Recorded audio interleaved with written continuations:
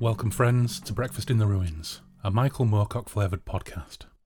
On this show, we're taking a trip across the USA in the company of two of my favourite Moorcock-inspired musicians to emerge from the Moonbeam Roads this past 18 months or so. First up, I'm heading to California to talk to Dave Washman about his space rock project, Sonus. Dave's music will be familiar to ongoing listeners, as we played the track The Eternal Champion from the debut Sonus platter Worlds Undreamed Of back on the birthday episode last year. I could talk about this album, but instead I'll just read this review from the Stoner Hive blog, as it sums it up far better than I could. On Worlds Undreamed Of, the first release by one-man project Sonus, Dave Washman, the man behind it all, comes across as a doom metal poet, a space rock prophet and a troubadour of despair. Moving effortlessly from Dave Windorf-inspired vocals and lyrics to Neil Young and back again, the man weaves a colourful tapestry full of adventurous rock that will have you explore the outer reaches of the universe as much as the inner workings of your heart and soul. For the journey will take you inwards and into a cellular level of contemplation, which is exactly the right thing to do during this worldwide pandemic. But don't think there is only burdensome meditation and reflection here, for the rock is hard, the metal heavy, and certain cartoon images are bound to pop up when you're lying on the floor spacing out to Worlds Undreamed Of. Sonus is the art we all need to pursue, and clocking in at 33 minutes, it weaves all of the bong-fueled psychedelia and space rock passages into a stunning patchwork quilt. Simply put, it's spiritually and audibly satisfying. Beautiful poetry to go with its unhurried, spacey prog. Fine words there from JK of Stoner Hive. From there, I hopped into Professor Falstaff's Buick and headed across to Queens, New York, to catch up with the man behind Imria, a bleak experimental electronic project inspired by Moorcock and a whole host of other sci-fi luminaries. It took a few weeks, thanks to an unfortunate invoker incident along the way, so these were recorded 5 weeks apart. Back when I first looked at music on the show and talked with the dungeon synth artist known as Elric, and Nathan, aka Coram, I had a route around the music scene for some more interesting tunes with a Moorcockian slant, and Imria was one of the first bands I came across. Obviously the name rang all of the right bells, as did the first release, The Dreaming City. I was also taken with the cover art and the whole aesthetic that accompanied it, and track titles like Cimmeril, The Nirain, Ariok, and Moonglum sealed the deal, so I dove in and I wasn't disappointed, and with tags like experimental, noise, electronica, and minimalist, it was right up my alley. And since then Imria's output has been prodigious, including a revised version of The Dreaming City. Listening to Imria's catalogue is a journey, and if you love evocative soundscapes, you're right in the zone. Also, for those of a gaming inclination, there are some absolute killer scores here for your gaming table. So, strap in gang, this is another long one, as we head from coast to coast in search of sonic satisfaction, and our first stop is Sonus.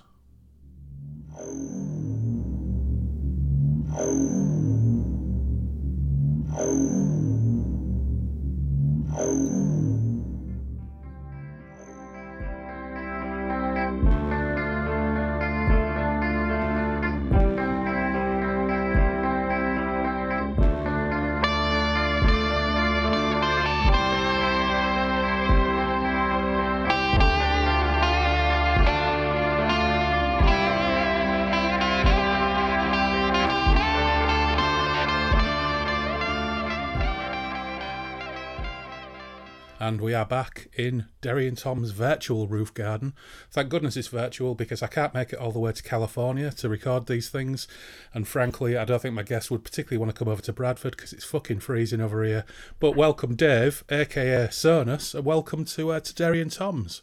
Hey, great to be here, virtual Derry and Tom's, talking across the Moonbeam Roads. Absolutely, and you know what, it's great to have you, because you're actually one of our earliest friends of the show and our earliest supporters, going all the way back probably over a year now. And I remember when you did drop me a line about the show and you told me that you were, I think you were driving somewhere. Were you driving to San Francisco or something like that? And it all sounded so exotic.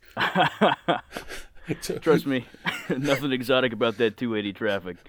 But thankfully I had you to listen to make that commute bearable. Yeah, that was about 3 days a week to SFSU at the time. So whereabouts are you based? So I'm in Santa Clara, California, which is famous for being the birthplace of COVID in the United States. Isn't that wonderful? I had my own little hometown name checked by the president not too long ago.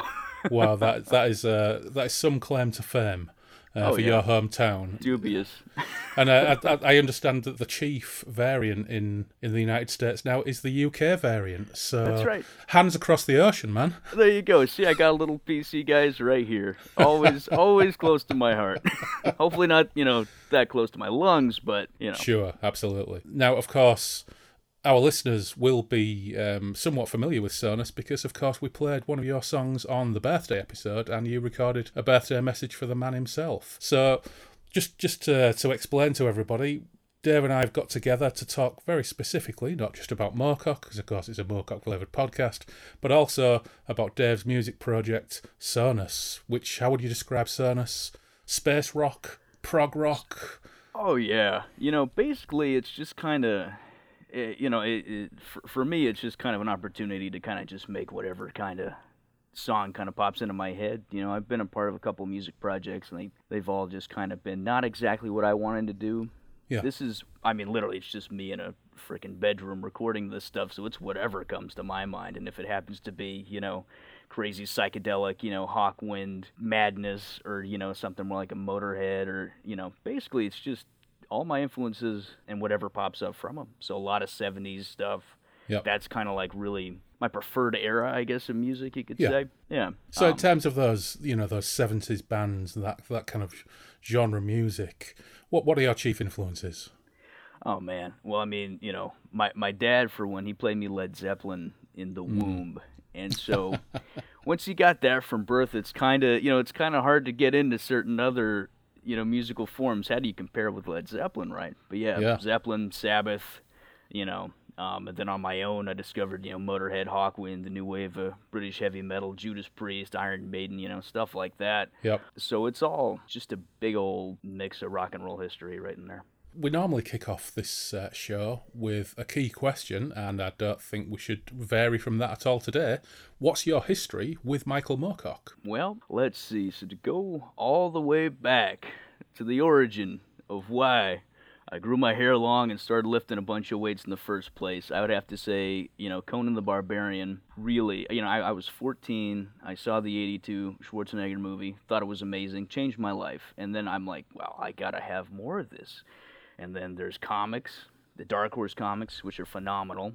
Yep. And, obviously then from there I got into the actual original Robert E. Howard stories.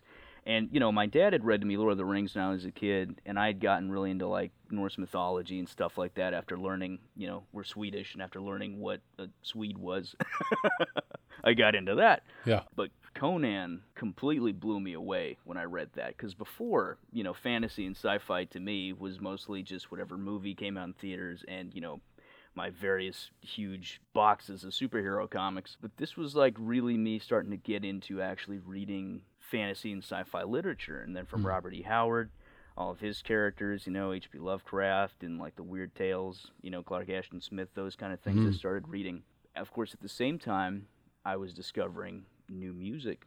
And from Motorhead came Hawkwind. From Hawkwind, that's really where I came upon Michael Moorcock and discovered that. And so it just happened to perfectly align with the time that the Del Rey reprints of the Elric stories were coming out. So, of course, I bought all those because they did such a great job with Conan. And, I just started digging in and reading this stuff. And I remember, I think the story that really, truly got me into Michael Moorcock was While the Gods Laugh, when Elric is going on the quest for the Dead Gods book. And he, after all this misadventure, he meets Moonglum, he meets Shirilla. And finally, at the end, he comes upon the book, he finds it. He's like, okay, here's the answer to everything right here in this tome. Lifts the cover, frickin' thing disintegrates on him. Well, isn't that just life?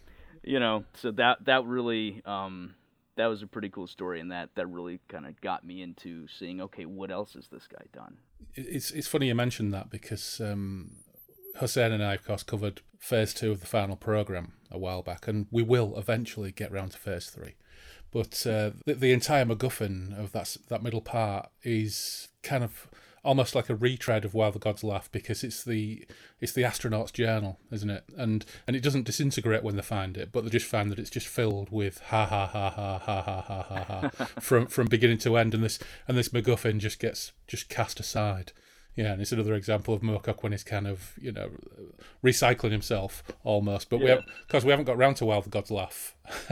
We haven't got round to While the Gods Laugh on our grand reread, and I'm really looking forward to getting into all that stuff because I don't think we've even met Moongloom yet on our rereads. But by the way, what are you drinking? Oh man, well I happen to have a Crazy Farm Psycho Cider, and you know they're crazy because they spell crazy with a K. So Oh my God! look out, Yeah. look out now. Yeah. And of course, I happened to drop this thing, knocked over with the cable here as I was going to the bathroom. So we'll see if this doesn't just explode all over the place right now. And we're good. Oh yeah. Fair play. I was expecting you might have to shotgun the entire can for a second, but There you go. Get the party started. Closest Yeah. thing I've had to a party in about a whole year. So. yeah, well, we've got those to look forward to with any luck. Oh, yeah. So you discover Elric, you go down that rabbit hole with the Del Rey editions. How quickly did you kind of go on the Pokemon hunt for the other bits and pieces of Moorcock and go down that rabbit hole?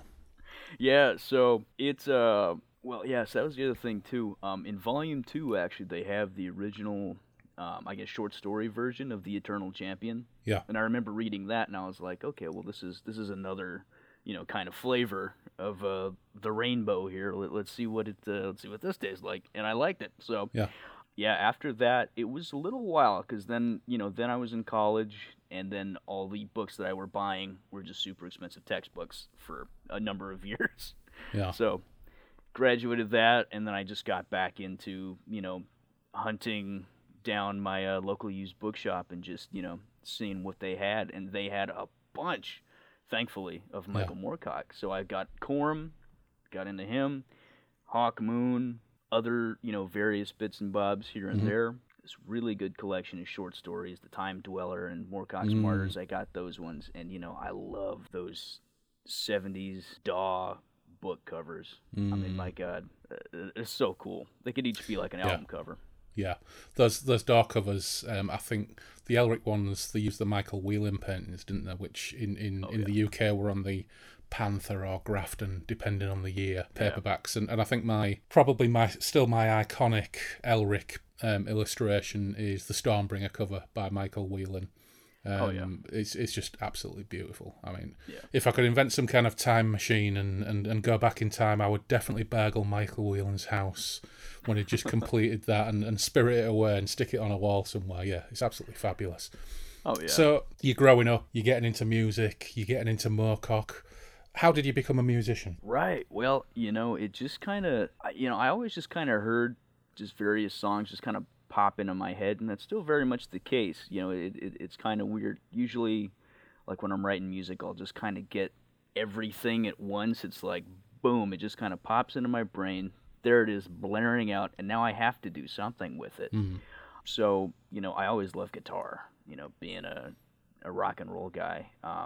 So I remember my mom got me an acoustic guitar when I was 12, and she took me to the church that we went to at the time. Like, oh, let's get some guitar lessons going, and I wanted to learn, Led Zeppelin and Black Sabbath and AC/DC, and they were like, no, we're going to play Jesus Touch My Special Soul or whatever, I don't know. It was not for me. Even then as a kid, it was just not for me, and so I kind of put it down for a while. But then on my, it was my 17th birthday, she got me just straight up an electric guitar. And they always say, you should learn on an acoustic first and then go to electric so that you don't, you aren't just sloppy and you don't suck.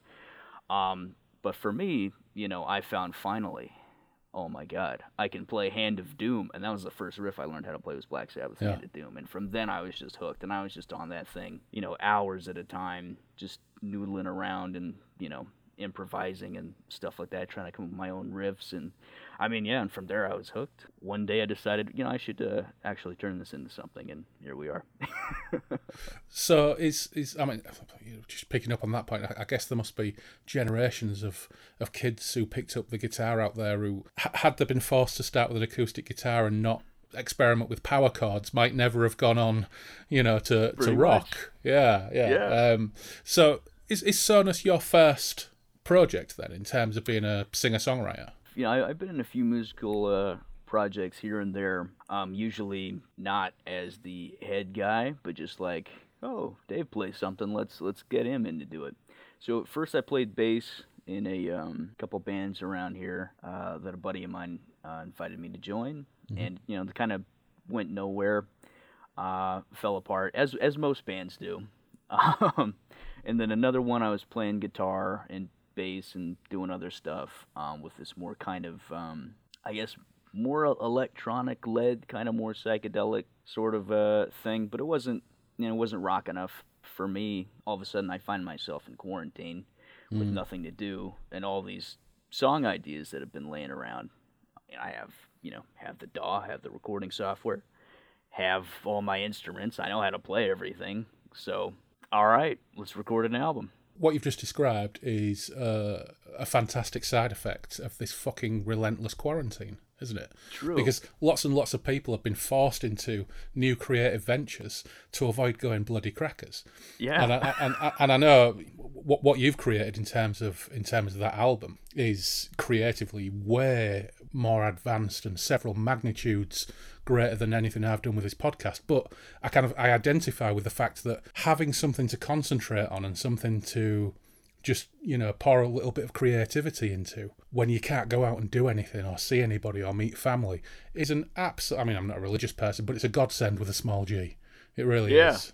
Yeah, it truly has been an amazing thing. It's something I always wanted to do.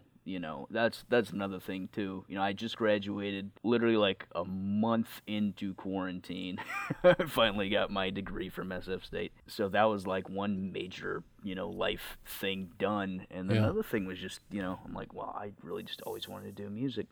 So why don't I just make an album? I've got all this time. And, it's been great because, you will just lose days and days and days just tweaking the reverb back and forth until you're happy with it. I mean, my God, it's some tedious stuff, but it is a great time killer. Yeah. Wonderful busy work. So, yeah, I mean, honestly, it's been really cool, and I'm super glad I did it, as I'm sure everybody who goes and actually does the creative thing that they want to do is. It's just really cool. Yeah. What's behind the name? Oh, actually, that also comes from Michael Moorcock in a very roundabout way. So I was reading, like, the band name is the worst part, right? It's like, how do you slap a label on whatever this weird thing that I'm doing is that's going to, convey anything or even just not already be taken, right? Because everything I wanted was already taken. So I was just reading an interview with Michael Moorcock, and he was talking about a paper that he edited when he was a kid, with, like a sci-fi kind of magazine. And it was called Vox Stellarum, Voice of the Stars. And I thought, that's really cool. That'd be like a cool band name. But Vox Stellarum, Voice of the Stars, that might be a little presumptuous in my vocal abilities. So let's change that to Sonus Stellarum. But then it was really awkward to say, it's too many S's. And my mom couldn't even remember it. So I just shortened it to Sonus because it looked really cool with the font. And I was like, no, I'll put an umlaut over the O. Whatever, I'm done. That's okay. Well, umlaut over the O makes it more metal automatically, doesn't it? But the really exciting thing about having the umlaut over the O, and I think I might have mentioned this on the birthday episode, is... I believe you did. I come from Hull, in East Yorkshire, in the east of England. Well, the northeast of England. Well, it's weird. It's not technically the northeast, and it's not technically the east. It's kind of between the northeast and the east. But, that's just one of those strange things about Britain and how they're named regions. But anyway, long story short, I'm from Hull. And in Hull, there's a very, very particular accent, and there's a very particular way people pronounce their vowels. There have been comedic Hull speak manuals and things like that published over the years. But in Hull, a really hardcore Hull person wouldn't say sonus, they'd say cernus. So they pronounce O almost like a long ER. In Hull, you would say, if you're after the shop, you say, I'm going on road. If you're from Westall, if you're from Eastall, you say, I'm going on raid. So an umlaut over an O, and I looked this up at the time, means that you pronounce the O, So, yeah.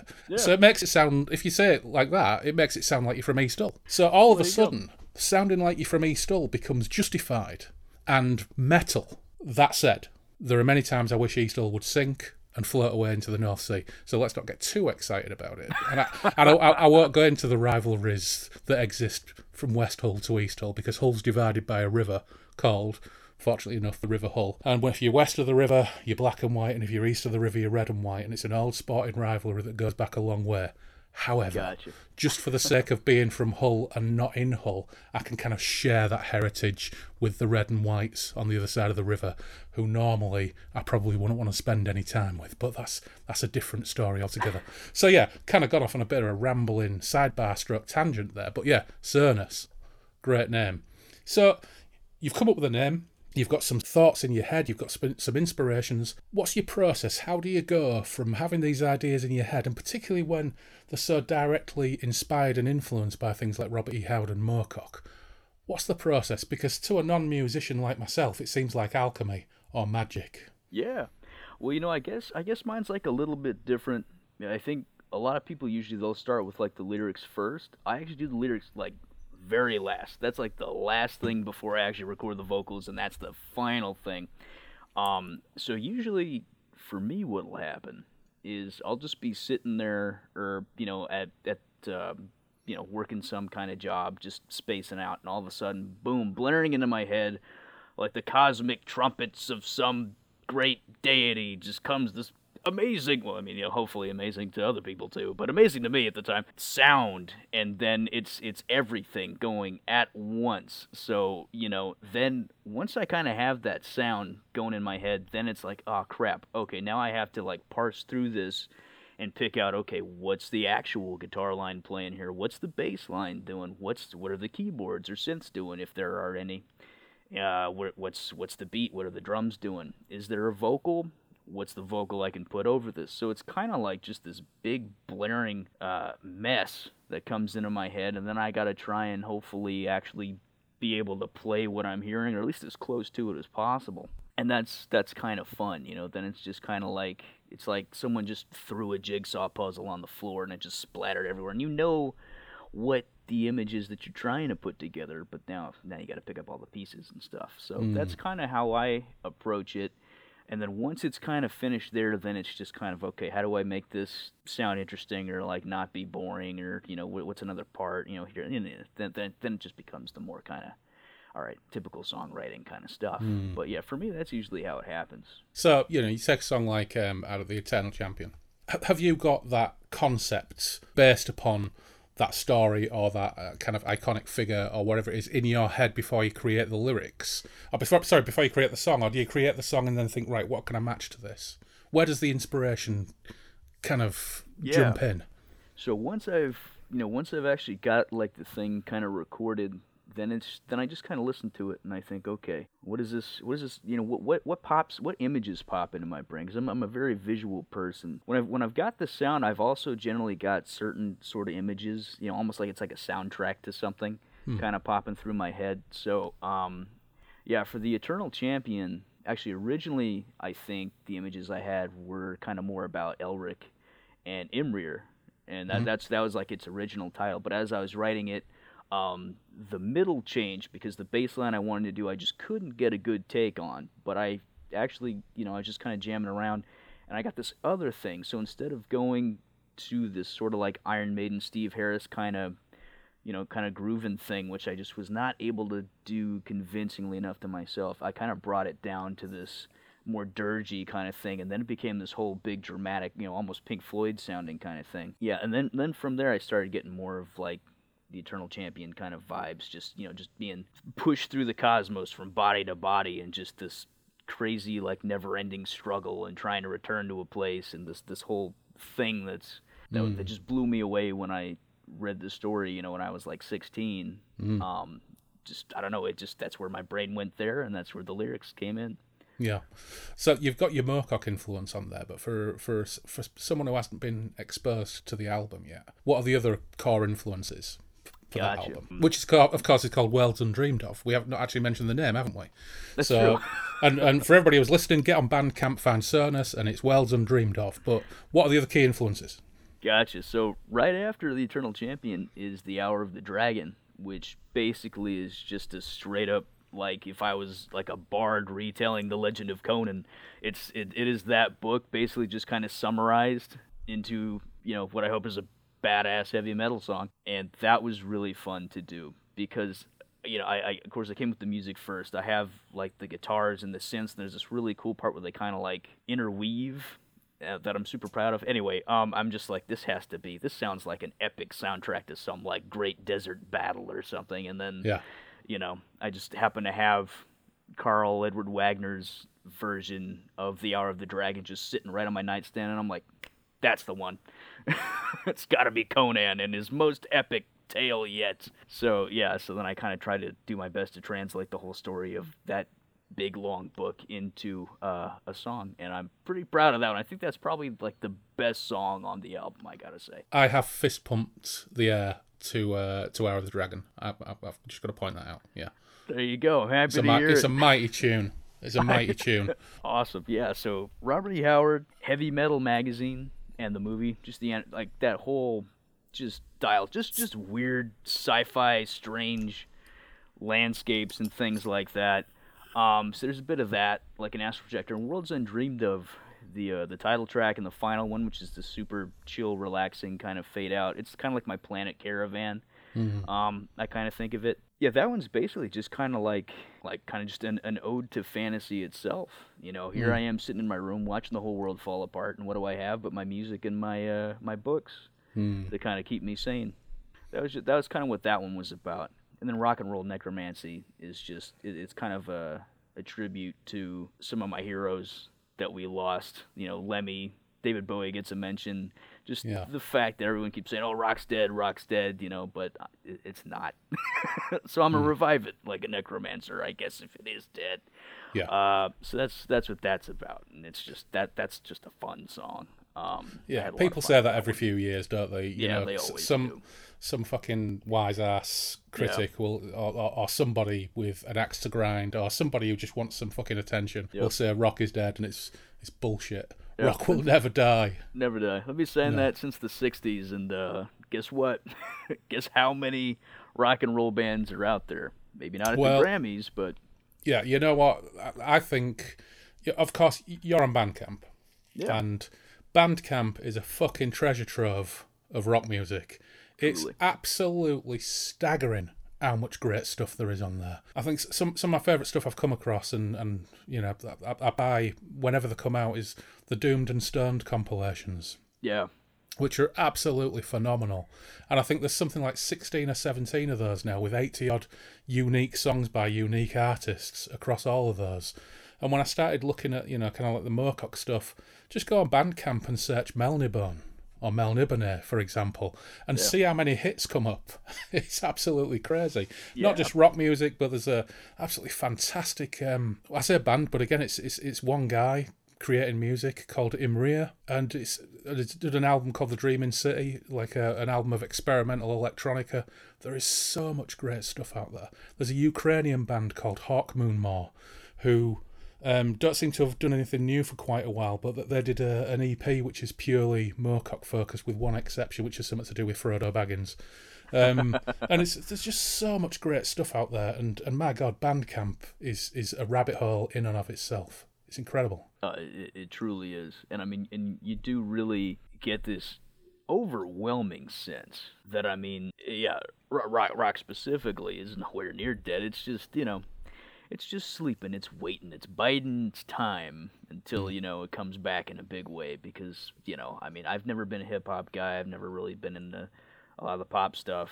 But I got to imagine, these things kind of go in cycles, right? I mean, like, look at bell-bottom jeans. They're back, And I already had a pair of hand-me-downs from my dad, which I've been rocking for years now. All of a sudden, now I'm high fashion.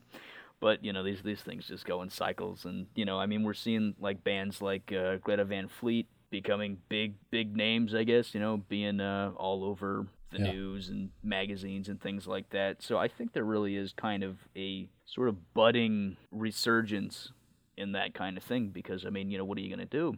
Where are you going to turn to for, music these days? It's all just sounds kind of the same now. So you need something new, which was old but is new again now because it hasn't been around for a while, to come in and freshen things up, I guess. Yeah, absolutely.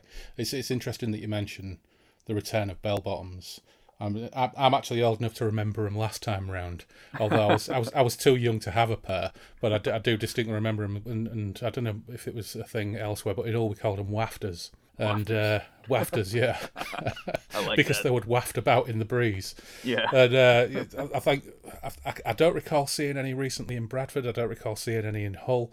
But I think wafters, stroke flares, stroke bell bottoms these days, I think you'd have to have a very specific aesthetic to be able to carry that off. And if you're a rocker or you're a member of Cathedral or any of those bands, then by God, you can get away with it. You can get away with it, and I will celebrate and fight for your right to wear wafters. Wouldn't work for me because I'm a fat guy and I've got fat legs, and you don't want to see fat blokes in wafters. But yeah, I'm all for it. So, Sonus, what's next? Well, actually, I've got about 2 more vocal tracks that I got to finish for 2 different songs on the next EP, and then that thing's pretty much in the can and ready to go. Get sent off to mixing and mastering. So that was really cool. I had 2 old tracks that I recorded with some friends of mine in a project that I was in with them. That I just got those ones back, and these were pretty cool songs. So I was really happy to be able to get the opportunity to finish them, do them right, make them rockin'. And one of them I'm thinking is like gonna be like my masterpiece. My current masterpiece, right?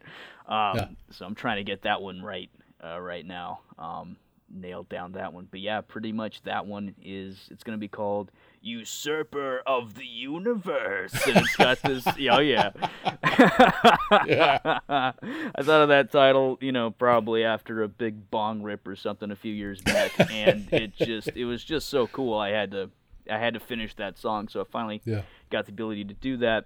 And I just got, actually, the album art I'll have to show you. It looks kind of like a Mayflower, Michael Moorcock meets Edgar Rice Burroughs, kind of meets Conan sort of thing. It looks like a heavy metal magazine comic. So it's totally like just a cartoony comic book kind of aesthetic I'm going for. This one's going to be like a bit more fun. I feel like the first one was maybe a little too serious at times. This one's got a few more rockin', kind of almost silly songs, so it's going to be fun. Well, you know what? It sounds really positive and exciting because nobody ever likes to worry or get angsty over their difficult second album. And if you're full of beans and excited about it, and you've got a new angle, and if you've got a title like Usurper of the Universe, you're not going to go far wrong. There you go. Yeah, I'm pretty excited. It's going to be fun. So, what are the timescales on that being available? Oh yeah. So, well, let's see. I'm having it mixed and mastered at the end of this month. So, it's good for me to get a deadline because I'm a horrible procrastinator, and I'll just let this stuff sit for, weeks and not touch it, and then I'll go back. So, gave myself a deadline, end of April, that's it. I got 2 more vocal tracks, and then just whatever other kind of little finishing touches I want to put here and there. So then the album will be mixed and mastered, take like a couple weeks or something, and then from there, we will see. I might shop it around to some record labels, because it's good to get some help with these things, especially from a promotional or physical release kind of standpoint, because man, that stuff is expensive. I mean, for like 100 vinyls, it's like $2,000 or something like that. It's insane, So being one man in a band, that means all the expenses fall on my shoulders there. So I do the best I can, but it's especially during a pandemic, it's a little that becomes a little bit more difficult. But yeah, I'm thinking around May or June it'll be out. I also want to build up some promotion this time a little bit, release some singles, and just kind of build up some excitement. Because the first one I was just, drunk on my birthday, and I'm like, publish, it's there, go buy it. Who? I don't know. So I want to put a little bit more thought into the release this time. So, yeah. Are people connecting with it though? Yeah, it's really weird. I mean, I'm really not like a big social media guy, but social media is the only way you kind of, I guess, spread this stuff around these days. So I'm always amazed, even like the other day someone bought it, and I was like, where did you even hear this from? Like, how? How did you even find this?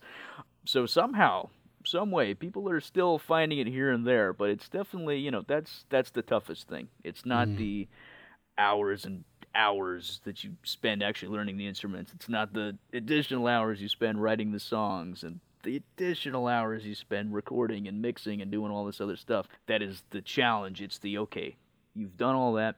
You've got, your finished work. Now, how do you actually get people to listen to it? Mm-hmm.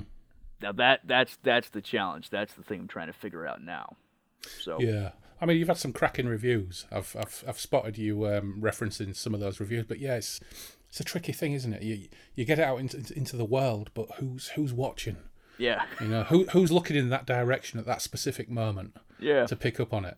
Yeah. But it deserves to be heard because it's fucking fantastic. And I suppose our local equivalent of your highway going up to San Francisco is the M62. Which connects the east coast and the west coast of the UK right up here in the north. And for many years, that was my commuting route.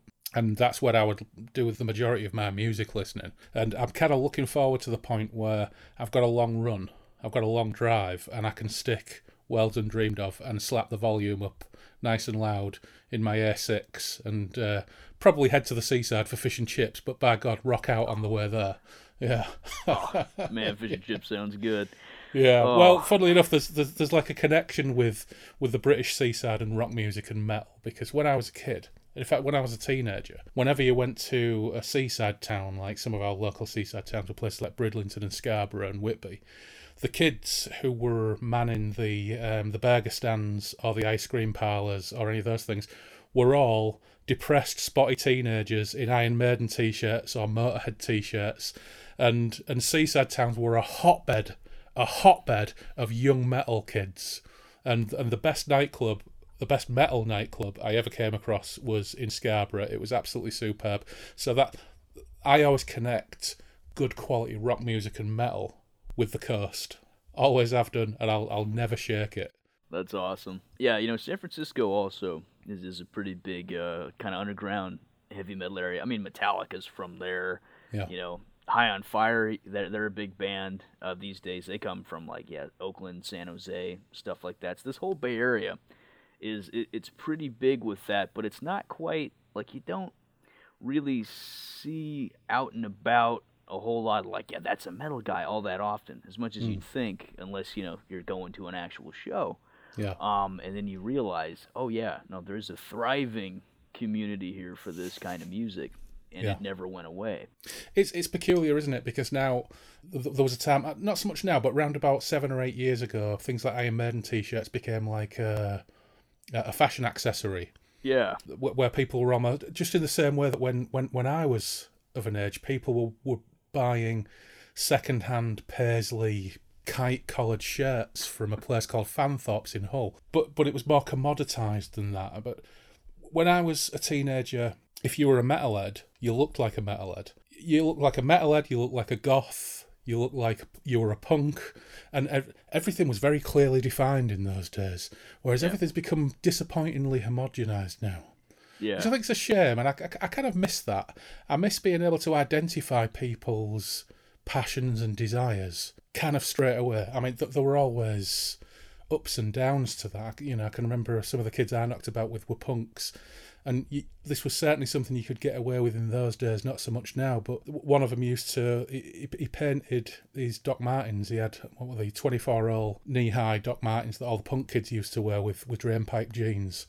And he had a Star of David on one boot and a swastika on the other. And when you think back, it's like, right, yeah, there was this strange kind of uniform mentality with the kind of things you were into, and it got quite outrageous, and you kind of in ways that you would not only would you never see anymore, but nobody would ever get away with that anymore. This guy is now a teacher and he's married with kids, and he was never anything other than an anarchist, just like a naive anarchist, and that kind of naive anarchism was all over the place when I was a teenager, but it was always accompanied by fucking great music. Really great music. And the great music's still there. You've just got to dig a lot harder to find it. For sure. Yeah, that is, that's something I definitely do as well. Just, wear the influence, on my sleeve, on my shirt, on my jacket, wherever I can put it.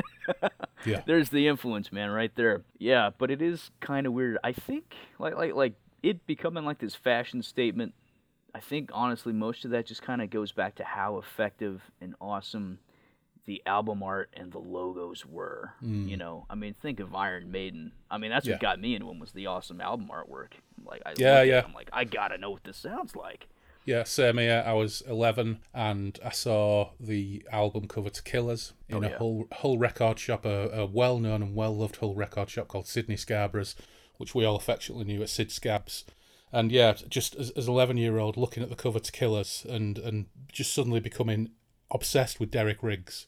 Yeah. And even to the point where I would put Derek Riggs' little motif that he had on all his pictures, like his kind of weird signature symbol. I had that on all my exercise books. I had it on my kit bag. I had it everywhere. I would draw it absolutely everywhere. Yeah, I was obsessed with Derek Riggs. I think it was a real shame when they stopped using him.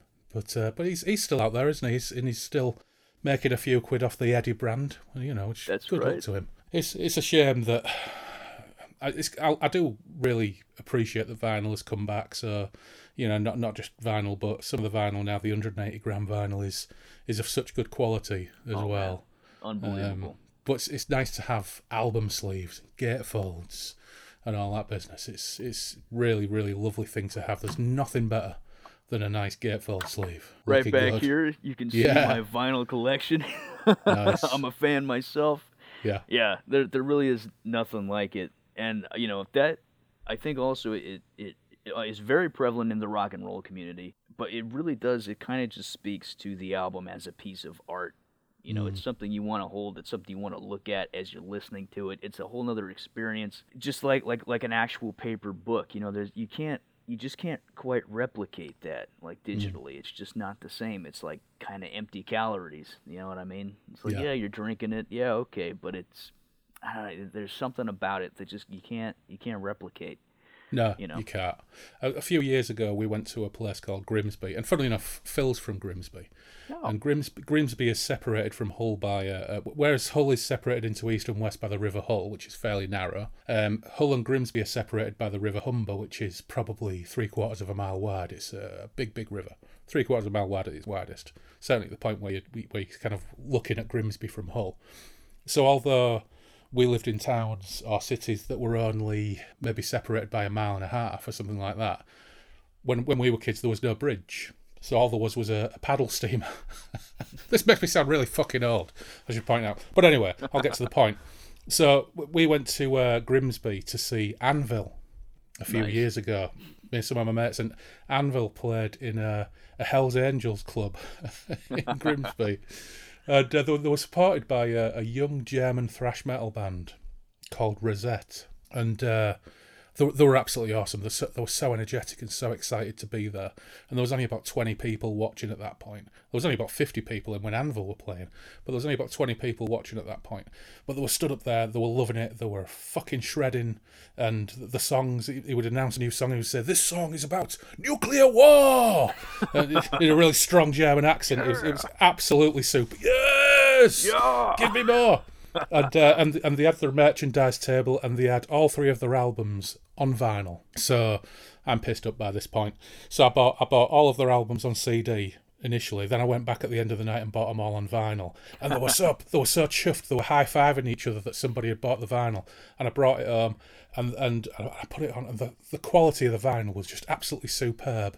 And there is really truth to the fact that if you listen to something on CD, well, okay, but if you put the vinyl on, and you even with the nice 180 gram vinyl, you've got that soft crackle and that warmth. It's a different experience. It's like it brings sitting by the fire to you, even if you're not actually sitting by a fire. It's the warm crackle and pop of the vinyl.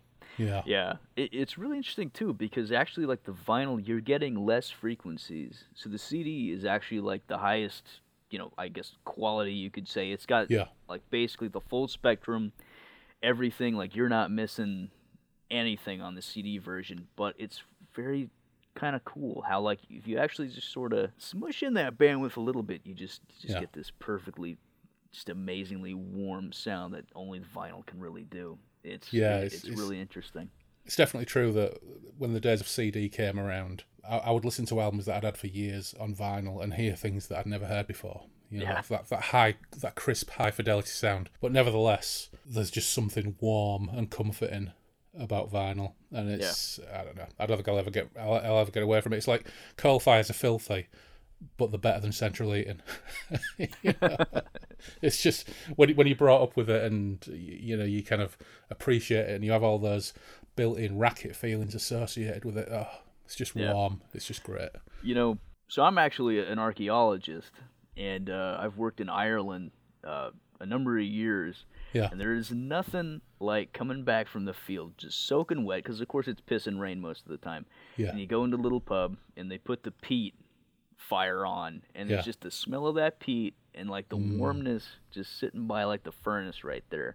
Yeah. You know, a couple minutes ago I was completely drenched, you know, totally covered in mud and everything. Sit by that peat fire, get a nice Guinness, and there's just, you know, there's nothing more comfortable in the world than that. No, hard to beat, isn't it? Yeah, truly is. It's hard to beat. When I was a kid, we had what's colloquially known as a Yorkshire Range, which is the house we lived in was from I think it was built in 1895, so it was a big old Victorian townhouse. And it had a Yorkshire Range in the kitchen, which was a black cast iron range with a coal fire in it and an oven and a warming drawer, as they called it. And next to it, and I would come home from school in the depth of winter, probably covered in mud or whatever, and go into the kitchen to the smell of freshly baking bread, baking in the oven by a roaring coal fire, and it's hard to beat. Yeah, it's really hard to beat. Yeah. So, is your degree in archaeology? Yeah, well, technically in the States it's anthropology, and archaeology is like a subset of that. It's like totally the other way around, I believe, in Europe. But yeah, so I've worked, you know, around the Bay Area on Native American sites. I've been to Ecuador. I've worked on Incan sites, pre-Incan, Spanish colonial sites, and I've worked in Ireland a number of seasons on a Norman castle. Yeah. In this little town called Ballintubber, which is just the most adorable little place, and everybody there's so nice and friendly. And so, you know, I keep coming back because it's just a great little place, you know. Well, I look forward to your Skyclad like Irish folk metal album period, going a little bit further down the line in a few albums' time. That's when you're inspired by I don't know, the Middle Ages or whatever it may be. There's tons of inspiration there as well, isn't there? Oh yeah, that's another thing too. You know, I mean, like Thin Lizzy, I love that band. You know, and Led Zeppelin, like their acoustic, you know, sort of medieval jaunts, excursions into that sort of style. I always loved that as a kid, you know, because it sounded medieval. And I was like, whoa, knights and swords. I love it, you know. And the theme continues. But yeah, I mean, Worlds Undreamed Of kind of was that. Like that song is a little bit kind of like maybe a trippier version of something like that. But definitely. So what else are you listening to at the moment then? I mean, you've talked about your original inspirations, like the older stuff, the 70s stuff. Is there any kind of modern music that's doing it for you? Oh, absolutely. I mean, nowadays it's all kind of lumped under like stoner rock, you know, but it's basically what that just means is it's bands that are really just kind of inspired by that 70s sound. And that's really like the most kind of fruitful sort of genre of heavy music, metal, rock that's kind of really going on today. And there's a ton of great bands in that. And that kind of started in the 90s, really. One of my favorites, actually, and they're just about to release like a new... Sorry, there's the cider coming up there. They're just about to release a new album of just covers of like crazy, obscure psych rock songs from the 60s, but Monster Magnet. And they're a massive influence on me. They're still going. Yeah, they're still going. Their last album... I don't know if I can say the title here if the F word's gonna fly, but it's that band never disappoints. I'm a huge fan of them. They're a big inspiration on me as well, because basically, you know, what I wanted to do was kind of like, okay, what if Black Sabbath meant Hawkwind and the Stooges? Yeah. Like, that's the band that I want to make, and they already made that band. So all of a sudden I find Monster Magnet. I'm like, what? Whoa! Yeah, this already exists. It's like perfect blend. So, them, Orange Goblin. I mean, oh my God, Sleep, High on Fire.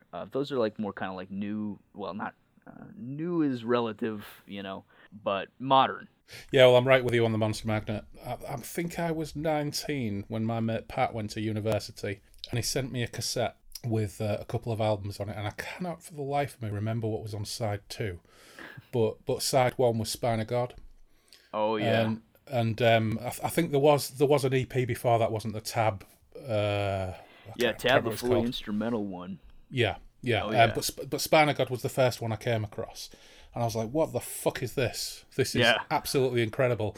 And I think about a year later, I wore that tape out, and about a year later, Super Judge came out, and there was just no looking back. Yeah. And I think Dopes to Infinity is one of my favourite albums of the last 30 years. Truly. I like a lot of their other albums. I like Power Trip, for what it was. It was much more commercial. It really launched them into the stratosphere, didn't it? But I always go back to Dopes to Infinity. Yeah. It's fucking fantastic. It's truly amazing. Dave Windorf's a genius. I mean, nobody can write like him. It's just the metaphors, the imagery, the crazy comic book references. I mean, being a big comic book nerd myself, I mean, I just flipped out the first time, I heard Space Lord on the radio, like in my dad's truck when I must have been like 9 years old. We were just driving around. He was at the University of Florida at the time. We were just driving around, I heard this thing, and it just stuck in my brain. And I'm like, I have to find out what that is. And literally years later, like 8 years later, I think I finally discovered, Monster Magnet, Space Lord. That's what I heard. That was this absolutely insane song that just stuck in my mind like this entire time. Yeah, big fan of them. Yeah, great live band as well. I saw them on the, I can't remember, I think it was the God Says No tour, or the one after that. I can't remember. I think it was God Says No tour. What a terrific show! That was, no frills, just balls out rock and roll. It was absolutely amazing. Yeah, I think I'm pretty much looking forward to the next Mastodon album as well. But Mastodon's great. Yeah, so I did get the last Monster Magnet album, funnily enough, off Bandcamp, because I stopped buying CDs a while ago and discovered Bandcamp. It's kind of become my go-to. Yeah. So I think probably between Monster Magnet, Mastodon, Crippled Black Phoenix are probably the 3 bands where everything they do is an auto-buy the moment it comes out. And I've got to have it. Yeah, so great stuff. So we've talked about Sonus, but of course Moorcock has been the core of so many different bands and oeuvres, and Moorcock himself is obviously a musician and a collaborator, but who for you has really nailed Moorcock? I mean, it's a great thing when you have Blue Oyster Cult and Hawkwind, behind you, musically, and Mike's got them both, and I love both of those bands so much I can't even begin to describe. But Hawkwind truly was like a religious experience, almost like no other band, kind of like, I haven't really felt that way about a band since I heard Led Zeppelin, but I don't really remember hearing Led Zeppelin for the first time because I was a little tiny baby. But Hawkwind, I remember hearing Hawkwind for the first time, and I remember that experience. They really just did something totally different, something that's never truly been completely replicated. Hawkwind had the energy of proto-punk, which I also love. The Stooges, the MC5, big fan. Hawkwind had that energy, and they took it into the stratosphere with crazy sci-fi lyrics, fantasy. They have one of my all-time favorite guitar players, Hugh Lloyd Langton, who's a massive influence on my own playing. And just, I remember the first time actually hearing, Chronicles of the Black Sword, and just sitting there and just being blown away by this guy's solos, by the songs, staring at the album cover. It might have helped that incidentally I had taken a tab of a certain psychedelic substance. But it was a very, absolutely mind-melting experience. It was the perfect music for that time and for every other time, because you don't necessarily need any of that stuff to love Hawkwind, but if you are on that stuff, I highly recommend Hawkwind because it's perfect for it. Yeah. The layers that Hawkwind has, the synths, like, you've got Nick Turner on the flute, saxophone.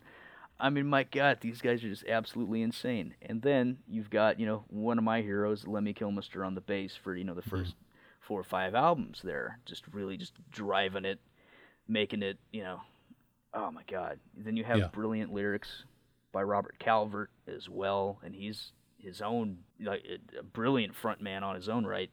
Yeah, that band is truly fantastic, and through all these different years and lineup changes, you've got the constant Dave Brock. Yeah.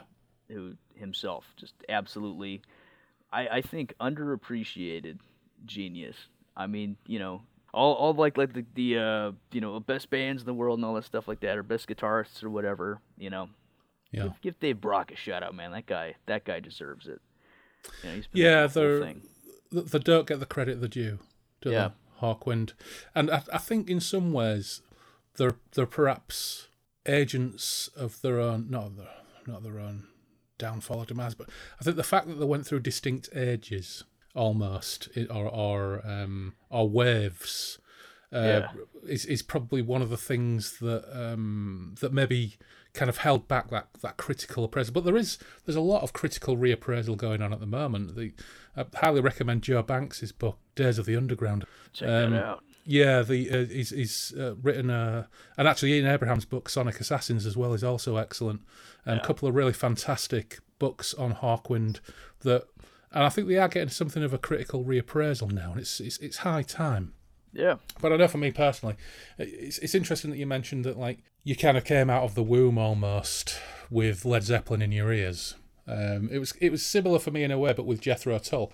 Nice. So I can't remember the first time I ever heard Jethro Tull because Jethro Tull was just an ever-present in my life from the moment I was born.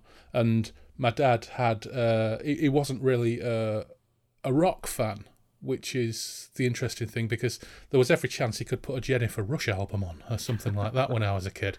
But for the most part, he was a big Jethro Tull fan. And I think Jethro Tull were very, very similar in that respect to Hawkwind in that they had very, very distinct waves of sound that they went through. Also, similarly, massive lineup changes, and similarly are a band that, whilst they were super appreciated at the time, they've never really had the credit that they deserve.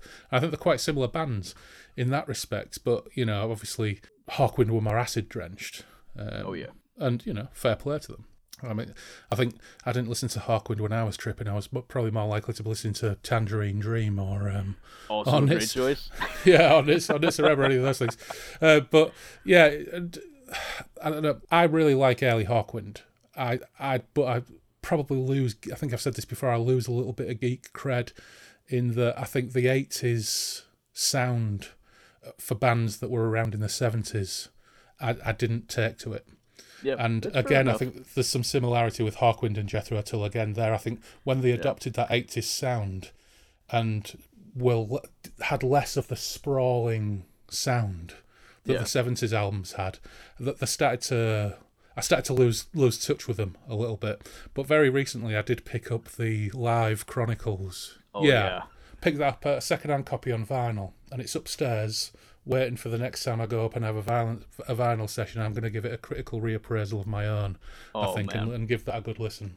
Please do. That is, I would say probably if I had to pick one Hawkwind album, on a desert island or whatever, it's going to be Live Chronicles. I mean, my God, the recording of that is so amazing, and Hugh Lloyd Langton is in top form. I mean, my God, he's just shredding all over that thing like only he could really do.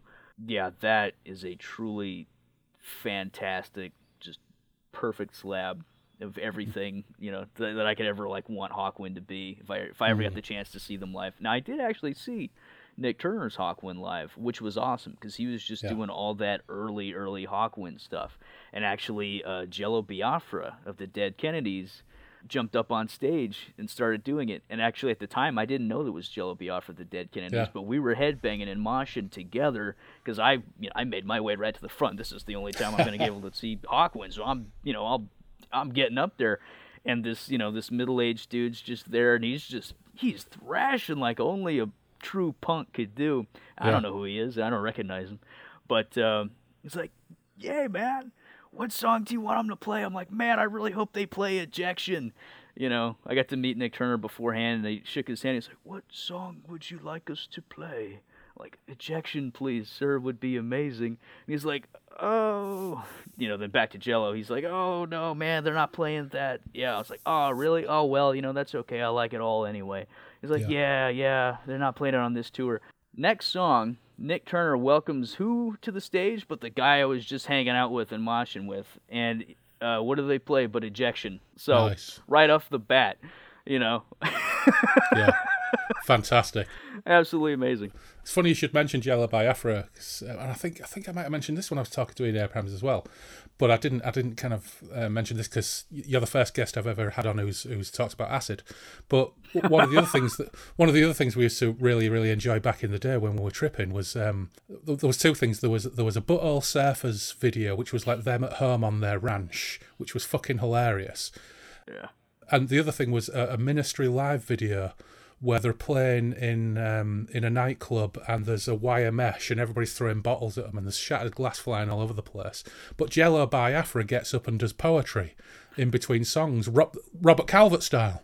Yeah. Yeah. Which is I distinctly remember that, and at the time I didn't know the Dead Kennedys were. Some of my friends were into the Dead Kennedys. Jello Biafra, to me, if you ever mention his name, all I can ever think of is tripping watching this Ministry video with him doing poetry in between I don't know, Stigmata and The Mind is a Terrible Thing to Taste or whatever. Yeah. Well, there you go. Happy days. Yeah. I mean, fucking the idea of doing it now would terrify me. But yeah, happy days. Yeah. All good things, where they need to be. There's a time and a place and a phase in one's life where that's absolutely a magical thing. Yeah, I don't know if I'd be so eager to jump back into that anytime soon, but that does really speak to the influence of Hawkwind. Yeah. I mean, obviously, where did Jello Biafra get that from if not Robert Calvert? Yeah. Absolutely. And that's the thing, too. I mean, so many of these bands, obviously, from the Sex Pistols, what's his name?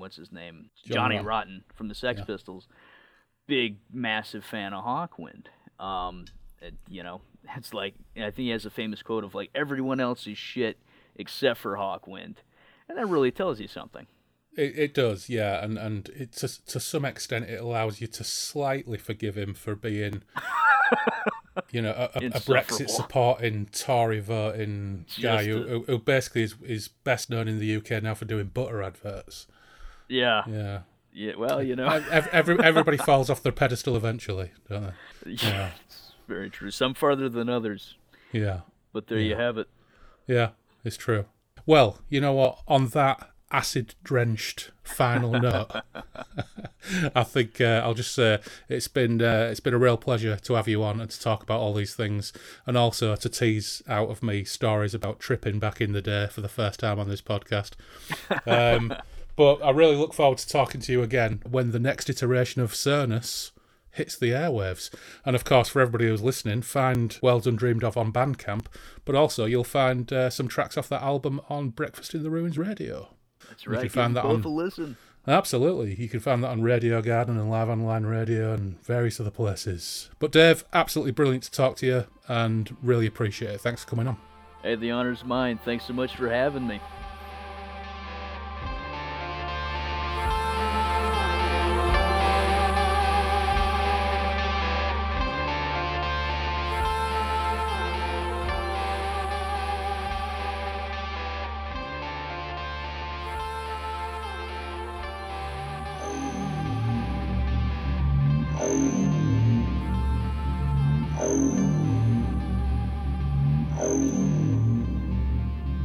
Oh.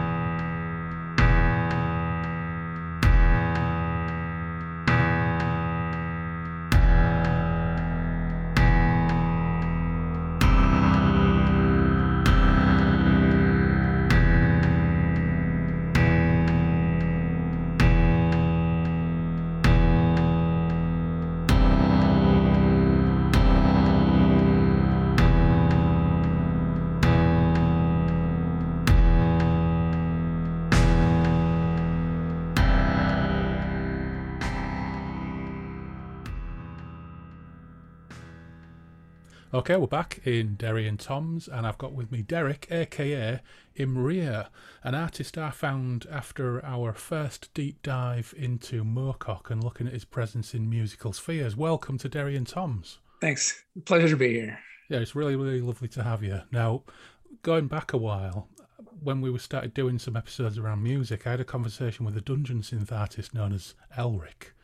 And he bemoaned the fact that there isn't as much Moorcock in the musical stew as there was back in the heady days of Hawkwind and Blue Oyster Cult and all the space rock and the Nawabum of the 70s and 80s. So aside from already having had Dave and Nathan on, all lined up to be on the show talking about their projects, Sonus and Coram, I wanted to test this a little bit. So I had a little bit of a search around Bandcamp and came across your album fairly quickly, The Dreaming City. And of course, under the name Imria, I was instantly hooked. Not only that, but you describe your work as bleak electronica, so that sucked me in a little bit further because that's right up my street. And also the artwork, which I absolutely love. So welcome to the show, and I'm really, really looking forward to talking to you about, not just about, Moorcock, but about your work and about anything else that you're working on. It's really, really lovely to have you. Sure, thanks. I'm glad to be here. You had reached out to me, and like, not in a rude way, but I was like, oh my God, a podcast about Moorcock. This guy's going to be like a crushing nerd, but then I listened to the first episode and like, you guys, were like, your conversations sort of, especially your conversation about how to say Melna Bonet was like, I never knew how to say it. I never said it out loud, Yeah. But you guys approach it with an attitude that is like, tongue in cheek and appreciating it for the cheese that it is. And when it's good, it's good. And when it's... Yeah, absolutely. And now, don't get me wrong, hiding deep inside me, there is a hardcore nerd. Oh, true, me too. But I also laugh about it, Yeah. But fortunately, we have a couple along the way, and we talk about what we like, what we don't like, and we just have fun with it. And yeah, it's good. It's really, really great to have you on board. Now, straight away, one of the things that really interested me was the description bleak electronica. Mm-hmm. We're going to talk about your music. We'll talk about Moorcock a bit, obviously. But, what drew you into music, and where are your musical influences coming from in order for you to start recording this kind of music? And how would you describe it to somebody who's not accessed your work? It came out of, I've always played in bands. I'm mostly a bass player. I started off as a guitar player, but then everyone plays guitar. So people needed bass players. So it wasn't a hard transition. So I got, to play in more bands as a bass player than a guitar player. But I was like at a point where I was at a lull of being in bands and I wanted to make music still. So I just, initially the idea was that it was going to be a one-man black metal band thing, which is, they are many, and you can throw a dart at a, wall of band names, and one of them is going to be a one-man black metal band thing. And it's also like, I had started writing, and it was just, it's fun to do, but it's my comfort zone. It's what I like to write, and not even what I like to listen to necessarily, which was the other problem. It was just the music I knew how to make, but I listened to far more interesting and weird music than that. So I wanted to force myself. I got rid of the guitar. I bought a little MIDI controller, and I was like, all right, this is all you can use. What can you make? What's it going to sound like? So, and then I just tried from there, and I just forced, it's completely uncomfortable making this music. It was like, now I feel good about it. I'm about 2 years into doing it, and I've produced a lot of music in that time, but it's all been me figuring out how to and learning how to. So it's all new to me too. So, yeah. And I didn't know how to describe it. Bleak electronica seemed like the most accurate. I don't know. Yeah. Well, I don't know how many other people out there this would work for, but as soon as I saw it, I was like, I need some of that. I need some of that in my life. Well, one of the most fascinating things is, and of course, evidently from the moment that I spotted your work on Bandcamp, is that evidently Moorcock was in the DNA of your work right from the outset. Yeah. It's the artist moniker is Imria. The first album was called The Dreaming City. Interestingly, The Dreaming City dropped on Bandcamp in September, I think 2019, which was the same month we put out our first episode. So while you've been going along on your journey, exploring and expanding your art with the kind of work you're doing, we're kind of following a similar track with the podcast, cool. Learning as we're going along. So there's some nice symmetry there. But it's absolutely incredible to me that The Dreaming City dropped on Bandcamp in September 2019, and you've now got 18 releases on Bandcamp. Yeah. I mean, it may well be the case that it was perfect timing for you when a pandemic was literally unraveling the world around us. But 18 releases in a little over 18 months, that's incredible. Yeah, it's I don't, like, this isn't my career. Like, I make music to pass the time. And sometimes when I'm more busy and more stressed at work, that just means I'll stay up 6 hours at night writing music just to like, it's like therapy. It's just processing my life. And then, I don't know, I think releasing too much too often is a bad thing, but I do it anyway because I don't know what else to do with it. I create this stuff and it's like, just put it out. I don't know. One day someone's going to listen to it. I don't like, it's not, I'm not trying to push it and trying to like have this be my life and be known for it. It's just, this is how I pass my time. And sometimes I think it's decent enough that if someone wants to listen to it, cool. Like, Absolutely. So why Maria and why The Dreaming City? So what's your kind of relationship with Moorcock? So when I was in high school still, I bought a t-shirt by the band Arcturus, who are like this avant-garde black metal band, a side project of all the guys are in other bands and whatnot. It's a common thing in that scene. But the t-shirt had an 8-pointed star on it, the Chaos Star. And at the time, I know I had seen that symbol in artwork throughout like the world of metal. Like, you see that everywhere. But I don't like to wear a shirt unless I know like what the symbols are on it, or if it has something in another language, I'll look up the translation. So I like, Googled 8-pointed star or whatever. And then I started reading about Michael Moorcock and then the characters in the world of Elric and all of the things mentioned. I was like, oh yeah, that's from that Blind Guardian song, or like, oh yeah, that's from Hawkwind. Oh, that's like it all came together. Tigers of Pentang, that like I was like, oh, this is everywhere. So that's when I read it. I was probably 16 the first time, and I think the collected works, there was a Del Rey version that came out, and so I just flew through them. It was so good. I think at the time I hadn't really been into fantasy, but that reignited that reading of fiction. I was reading a lot of nonfiction. So I mean, that was just my gateway back into reading Michael Moorcock and Eric. And honestly, I'm more of a sci-fi guy, 100%. But I struggle to find fantasy as interesting and engaging worlds as what Michael Moorcock has done. Like I just, it's so good, and it's hard to find fantasy specifically that does. I find that sci-fi, I get more of the satisfaction out of those like messy characters. Sure. Kind of thing. Well, of course, a lot of your other music, just going through your catalogue, recordings in Maria, there's a few other authors as well that you're either adapting or inspired by. A lot of Alistair Reynolds recently. Yeah, that guy's work is awesome. Yeah, I think it's Absolution Gap or Revelation Space I've got on my shelf, and Pushing Ice I've had on my shelf for years, and I've never got round to reading them. Oh, I think what stopped me was I picked them up from of all places, a garden centre. As you do with books, you find them in the weirdest places, don't you? And I picked up 3 or 4 Alistair Reynolds books and 3 or 4 Peter F. Hamilton books. And I think it was, I can't remember the name of the Peter F. Hamilton book, but I tried reading it and I got about halfway through it, which must have been about 800 pages, and realised that I couldn't remember a thing about it and put it down. And I think was totally demoralised. And the Alistair Reynolds books have been sitting there waiting for me to have a go. So I really must. He's a little more engaging. I really must dig into them. But also some Dan Simmons, some Frank Herbert in there as well, and also Brandon Sanderson. Yeah.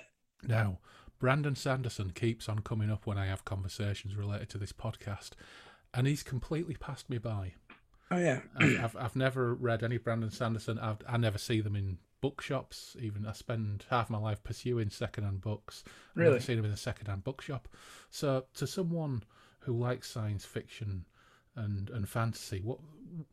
What's the deal with Brandon Sanderson?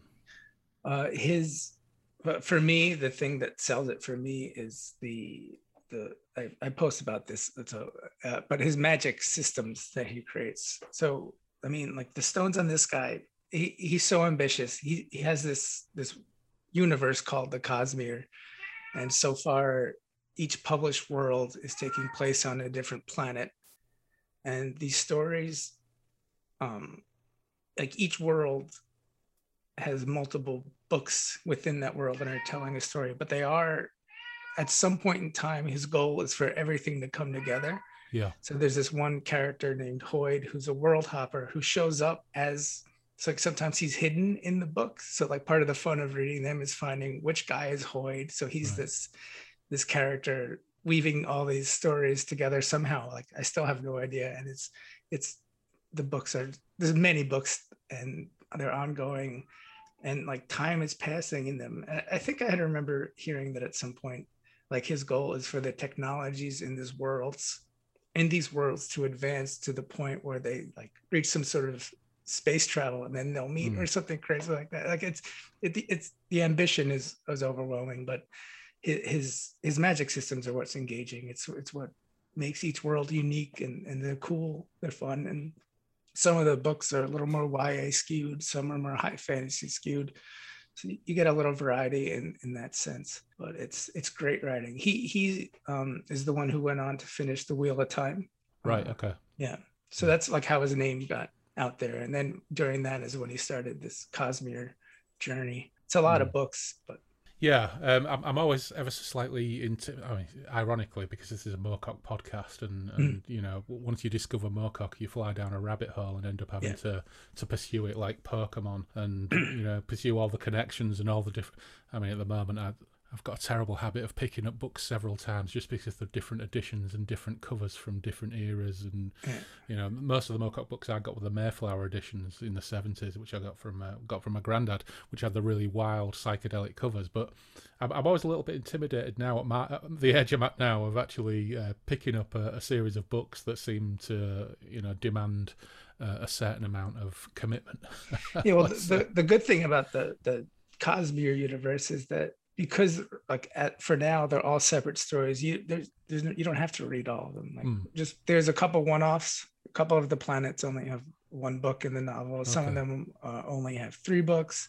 You know, so you don't have to like bite into a 15-book thing. Just if you read one of the one-offs, and if you're like, oh, that's cool, then read the other one-off, and like. Well, that sounds a lot more appealing. I remember Larry Niven being like that. I read a number of known space stories, and I was aware that they were all kind of in a shared setting. But I remember making the connection between a novel called Protector and Ringworld, which I wasn't expecting, and it was a real fantastic revelation. But you didn't need to have read them both. Whereas something like The Wheel of Time, a friend of mine, Gemma, has a friend who spent an afternoon in a park.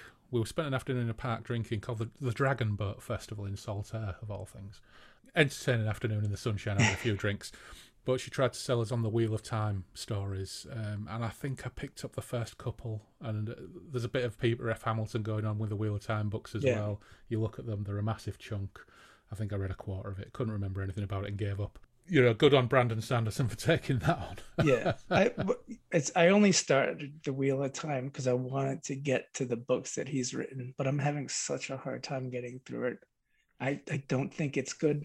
Like, it's so crushingly boring. Like, I think the first 3 books were engaging enough, and I wanted to rip my eyes out by book 6. Right. And I couldn't even finish it. I had to like get the audio book because I couldn't make myself read it. So like I finished that, then I bought book 7 and I was like, all right, fresh start. And like same things happen. I can't.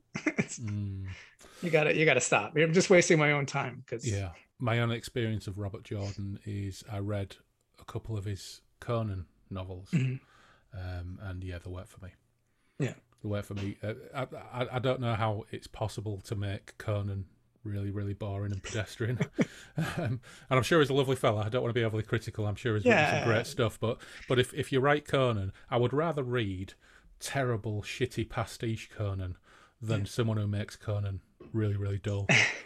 You know, even the Robert Jordan Conan covers were dull. I've got a couple of the hardcover collections on the anyway. Enough Robert Jordan knocking. Yeah. So obviously you're a big fan of genre fiction. Just how important is genre fiction to you, like more generally? I think I like being like, which is why I like sci-fi. I like being like floored and confused by what I'm reading and forcing my, especially because it's reading, forcing my brain to create the image that's like these ludicrous situations. Yeah. Like does it work for your brain while you're reading it? And then like you stop and like you reflect on like what picturing what was just described to you is insane. Yeah. And that's the fun of it for me. And I like that. It's like, it's just, I mean, it's escapism, you know, it's whatever else is going on in your world. You pick up a book and just go to another world and travel to a different place. That's kind of like what I'm doing with Ymir. Like I want to visit all these different worlds, these realities, all these like throughout books and everything. And that's also sort of how, like, why I came to the name Ymir and being the dreaming city, because it's just like it's all these, you know, dream worlds that exist, like visiting these places, like the stuck up Melnibonian is just wasting their time traveling their dreams and stuff. Like that's what I want to do too. I get it. If I could, so that's what I'm doing with my music, and just want to go on journeys and tell tales and tell other people tales. Like I'm not writing them, but you know, expose these cool universes that exist. Yeah, I think that's why that kind of fiction casts such a long reach across music, doesn't it? Particularly rock music, and because that's a little bit bare-chested blokes with swords fits quite nicely on heavy metal albums and everything else. But it casts such a long reach across music, and it's influenced so many people. I do remember many years ago, kind of pursuing that, not necessarily just Moorcock, but kind of getting into the fantasy, Mighty Feud, and science fiction, progressive and space rock kind of elements of rock music. You know, recoiling a little bit at the Manowar end. You know, although you know some of the videos are quite funny, but there's so much of it. And one of the things I found looking at Bandcamp, the Moorcock influence, not just the Moorcock influence, but the Moorcock influence really kind of spreads far and wide now. You know, at one point there was a lot of it in heavy metal and heavy metal album covers and even heavy metal names like Tigers of Pantang. But the work that you're doing and the dungeon synth that Elric was doing, and there's some really interesting bands out there. One called Hawk Moon Moor, which is a strange, I think they're a Ukrainian kind of mashup of noise, doom, metal, and drone. You posted about that, right? Yeah. I checked them out there. That was really good, that one. Yeah, there's some absolutely fascinating stuff out there.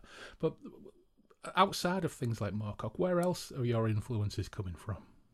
Like musically? Yeah. I think as I was writing the first album, I really wanted to focus. Like, I guess my goal was to kind of like use repetition in the way that someone like Steve Reich or Philip Glass or what I think is used in the same way a band like Darkthrone, who's an old, you know, black metal band, but there's a sort of hypnotic way to use repetition that I'm drawn to, and I'm trying to explore how to do that properly. So I wanted to take like the repetition of Philip Glass and Darkthrone, and I wanted the music to be sad, like crushingly sad, which pulling from that, I wanted it to sound like Virgin Black and My Dying Bride are two of my, Shape of Despair, it's probably the third, just sad doom metal. So it's slow. I mean, I've been doing more like sort of doom influences, doom metal influences in my music lately. Repetition, incredibly sad, and then just that electronica comes from Star of Ash is one of my favorite bands. And then, you know, I don't know if you're familiar with the band Ulver. No. But they're a band that, you know, started in one genre and have just changed. Like you can pick 5 albums by them and they'll sound very different. They started as a black metal band and are now sort of like synth poppy, dark synth pop, but in between they've been drone, they've been like glitch, they've done interesting things. So I wanted to take all that, and I wanted to make something that I would want to listen to, that would pique my interest in.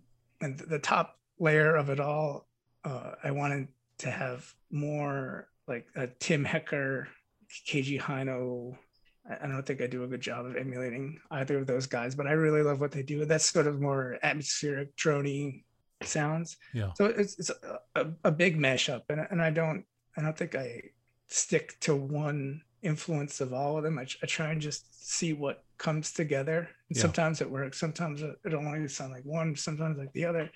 And I try not to like hold myself to that either, because then that's boring. Then I'm trying to sound like something. But that was like the ultimate goal. So, I mean, it was a mess. It was a lot of things. So that's why I was struggling with what to call, how to describe it. And I just Blake electronic and experimental seemed like the closest I could get.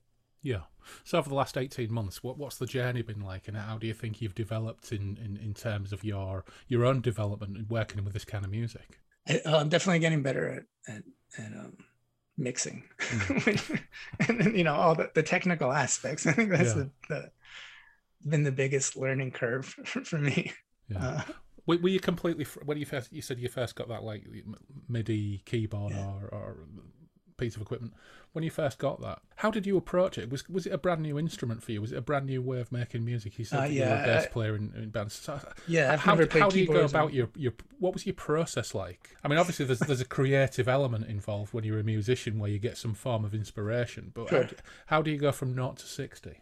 So the first album and the first two albums, I at least would write something on guitar, like a passage or whatever, and then I'd have to sit there and then transfer that into onto the keyboard, which I wouldn't even do because I can't play keyboard, but I'd like punch in the notes on the MIDI.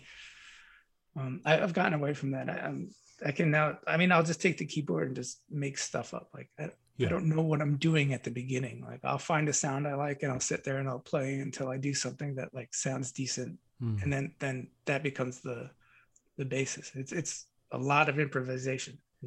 And then I improvise until I find something I like, and then I write off of that. I'm not a musician, but I do really admire musicians, and I think my attention span is too short, and I lack application, which is why I've never learned a musical instrument. But it's funny you mentioned the MIDI thing. My old buddy Wayne, who I haven't actually seen in person for 28 years, is doing some music and scoring the journal at the end of the podcast that I've been popping at the end of the podcasts. And a while back, maybe about 3 or 4 months ago, I decided to go on eBay and maybe just get an old MIDI keyboard or something like that, and just have a play around, because I think I'd got Ableton Live Lite or something like that, and I was having a muck about, and this is why I never get anywhere, because I was on eBay and I thought, what shall I put in as a search field? So I just put MIDI. And a few keyboards came up, but the fourth thing that came up was something called George the MIDI Accompanist. And I thought, what the fuck is George the MIDI Accompanist? So I looked at it, and I ended up, long story short, I ended up buying it for 28 quid. And George the MIDI Accompanist was a bespoke unit made in the 1990s by the Royal Naval Engineering College. Pastors and padres in service could perform services aboard warships where they didn't have an organist, and it's in a bomb-proof case, and it's a bespoke metal thing that's been built into this case with knobs and dials, and a couple of speakers wired into it, and an old Yamaha tone bank basically screwed to it and attached to it as the MIDI output, which goes to the speakers. And there's a load of paperwork with it, and there's these 4 cartridges which are bespoke physical media using what seems to be some kind of old serial port.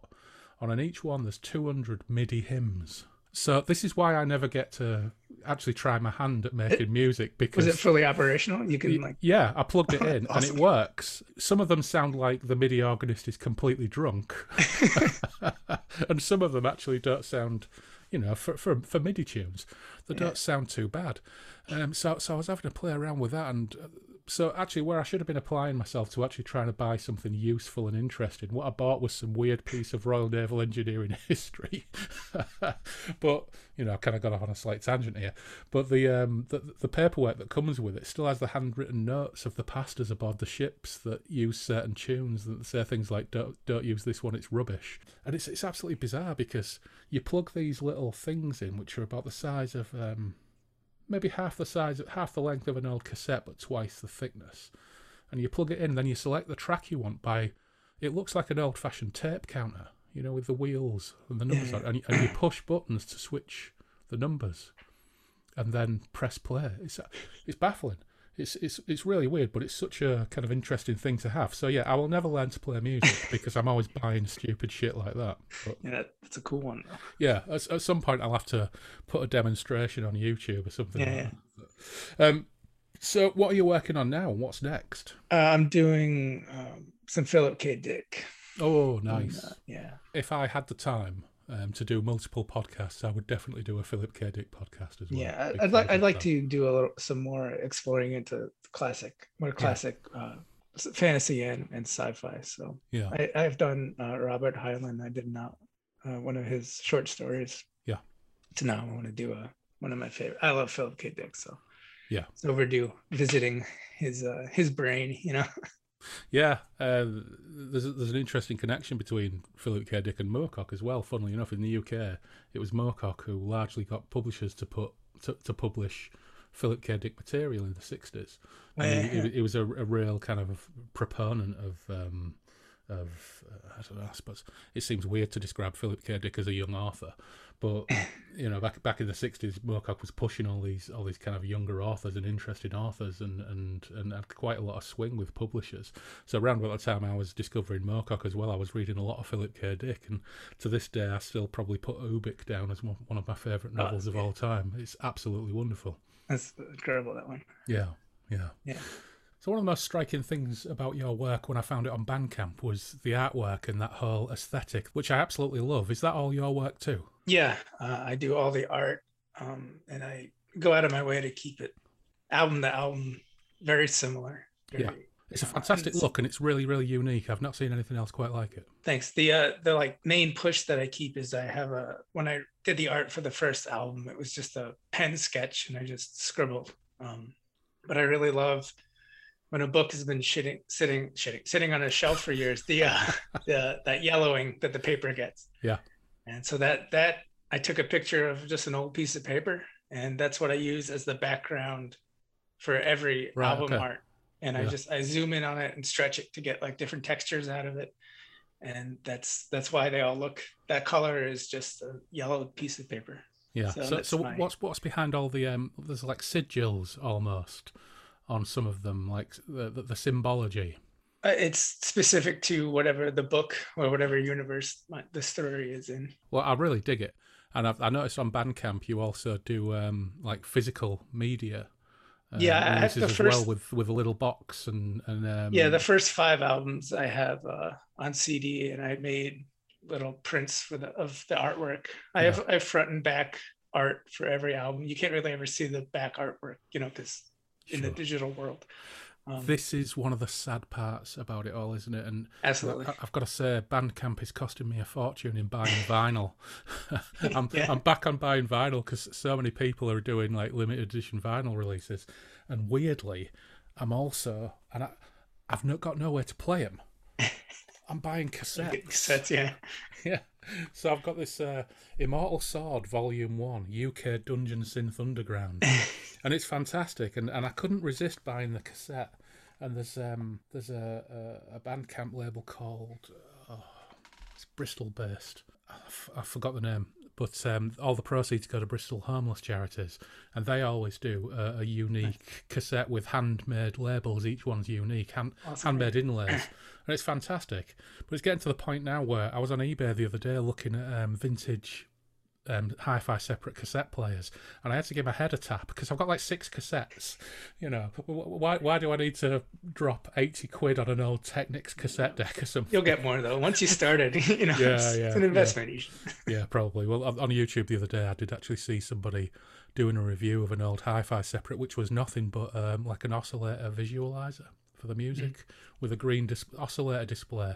And I ended up just down an auction site rabbit hole for about 2 hours, and I couldn't find a reconditioned one for less than about 900 quid. So, right, okay, let's just stop.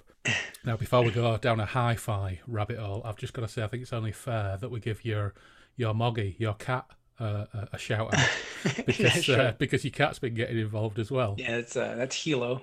He's from named after my favorite character from Battlestar Galactica. So. Is that Battlestar Galactica original or Battlestar Galactica reboot? The reboot. Right. Okay. Yeah. I'm not sufficiently au fait with the original Battlestar Galactica. I did watch the reboot and I did enjoy it, but it's such a long time since I've seen the Glenn A. Larson one. I can't remember if there was a Helo in the original. Yeah, I'm not sure. I have watched it, and it's that. I mean, it's enjoyable for what it is, but I don't ever need to go back to it. Yeah, it's very much of its time, isn't it? You've got a question for me. Yeah, I wanted to pick your brain. My experience of Elric, and I've read through the collections I have. I know it's a podcast, but I've this version. Yep. It's presented in the publication chronology, which is not chronological. Yep. So that's I love that. I love that complicated twist to figuring the story out. But is it, and I've reread it in this way, is it worth reading chronologically? Does it change the experience for you? Have you read it both ways? Yeah. Now then, I'll have to scratch my brain and think back. So originally, the first Elric book I ever read, which was one of the two first Moorcock books I was ever given by Pops, was Stormbringer. He gave me the Ace pocketbook editions from the late 60s of Stormbringer. I think it was maybe the turn of the 70s, The Warlord of the Air. So the first printings in the Ace pocketbook edition. So I read Stormbringer before I read anything else. But that version of Stormbringer was abridged. So when Stormbringer was released in the 70s, in the UK, in the Panther or Grafton editions, and in the States, in the Daw editions, when they were put into chronological order for the first time, with Elric of Melniboné, Sailor on the Seas of Fate, Weird of the White Wolf, etc. By the time it got to Stormbringer, it was expanded with additional material. And this is a habit that Moorcock got into more and more over the years, as I think we touched upon previously. So I read them all in a bizarre order. I read Stormbringer first, and then over the years, I think the first one I ever bought myself with my own money was The Weird of the White Wolf, and I bought it from the Hull University bookshop. I wasn't at university by then, I was too young, but my mum worked there, so I popped into the university bookshop. Have I ever read them in chronological order? Now, in the UK, they released the Millennium editions in the 90s, which were big, handsome editions with a lot of Robert Gould covers. Really, really lovely. And once again, it mildly revised them. But when I got them, from memory, I think I may have, but I can't actually say that I definitely did. But when I got together with Phil and I encouraged her to read Moorcock, she read the Millennium editions. So at this point there was no Moonbeam Roads trilogy. So she read the Millennium editions and she read them in narrative order. But I honestly can't say whether I did or not. One thing I would say about kind of embarking on the reread for the podcast, it'll probably take us forever to get through all the Elric books at the pace we're actually going. It'll be 2037 or something. But I think the change in there's quite a significant change in the pace and tone just from Elric of Melniboné to, for example, The Dreaming City, the short story, which is in the first published short story, which is in Weird of the White Wolf. It becomes much more considered. I mean, Elric of Melniboné is still a rollicking read. You can still rattle through it at pace, but even Elric of Melniboné makes The Dreaming City seem like, almost a 100-mile-an-hour Penny Dreadful. It's still fantastic. It's still full of the incredible imagery, but it's breakneck pace. There are other authors out there who would have taken The Dreaming City and could have turned it into a 400-page book. Mm-hmm. And when Loz and I reread it, we were kind of surprised that it was only 30-odd pages, because in our minds it was so much more. Yeah, there's so much bigger story being told. There's so much going on there. And then when you start to introduce things like Fortress of the Pearl and Revenge of the Rose, well, Fortress of the Pearl will become, I think, is that now the second in narrative order? I'm questioning myself now. It's either the second or third. So you would read Elric of Melniboné, then Fortress of the Pearl, then Sailor on the Seas of Fate, then Weird of the White Wolf, when you come back to The Dreaming City. And that I would find that, just thinking about it, is jarring. Yeah, it's jarring, yeah. Yeah, incredibly jarring, because out of all of them, until the Moonbeam Road trilogy started coming out, White Wolf's Son, Skraeling Tree, which I think has been renamed now. No, sorry, Dream Thief's Daughter, White Wolf's... Dream Thief's Daughter, Skraeling Tree, White Wolf's Son. I think The Fortress of the Pearl was the hardest read of all the Elric books. I found it quite heavy going when I read it, probably in the late 80s. So we're kind of going through that period now, And my personal choice, occasionally someone will pop up on Twitter and say, which Moorcock, I want to get into Moorcock, what should I read? And my attitude is always the first one you find in a second-hand bookshop. because that's the true way. That's the journey, right? Yeah, absolutely. So I would love to. I read comics as well, and I've never, like, anytime I always look for collections of the graphic novel of Elric. Is there one totally to avoid? Like, cause I have no. Are they all good? Is there a crap one? Is there a... I think it's very much about tastes. Sure. I quite like the Roy Thomas adaptations from the 70s, and fortunately, the Titan Comics are doing reprints of these in beautiful hardcovers at the moment. So I think last time I checked, I saw those coming up. Yeah, so there's the Elric ones, Corum and Hawkmoon. Also, the Swords of Heaven, the Flowers of Hell, which was like a fourth Ericos story, which he did with Howard Chaykin artwork, which is, the story's not brilliant, it's pretty short, but the artwork is absolutely beautiful. The Howard Chaykin artwork is gorgeous. I quite like the Roy Thomas adaptations. I think the artwork is a little bit Marmite for some people. I don't even know. Does a New Yorker know what Marmite means? The spread that you put on. Yeah, so you either love it or hate it. Yeah. And I know that I've not read it myself, but Hellboy, Mike Mignola, has done a Corum adaptation, which a lot of people speak very, very highly of. I still haven't got my hands on it. I quite like the P. Craig Russell art from back in the day. If I just bend down for a second. Sure. I do have very old collections down here. I've got Sailor on the Seas of Fate here. That's right. Yeah, which is, I think some of the artwork's great, some of it slightly more questionable. I'm not, for example, mad keen on his take on Yerkun. But, for the most part, it's okay. But I do like comics. I'm a comics fan. But, that said, I'm not a massive fan of Moorcock adaptations. Okay, yeah. Moorcock himself did the Moorcock's Multiverse comic, which he did some stuff with Walt Simonson. Again, beautiful artwork, some John Ridgway artwork. Really, really nice stuff. But, I don't know. I think because Moorcock conjures up such vivid imagery, nobody ever captures it as well as your imagination. And I think you can get away with that with Conan, when it's just strapping warriors hacking each other to bits or massive battlefields. There's been some really fantastic Conan adaptations. I liked the Carrie Nord run by Dark Horse. I really liked all the Thomas Giorello artwork, and I think that's fine. I think it works for Conan. But for something as vivid and psychedelic as Moorcock work, I don't really think any of the artwork has done it justice. Yeah.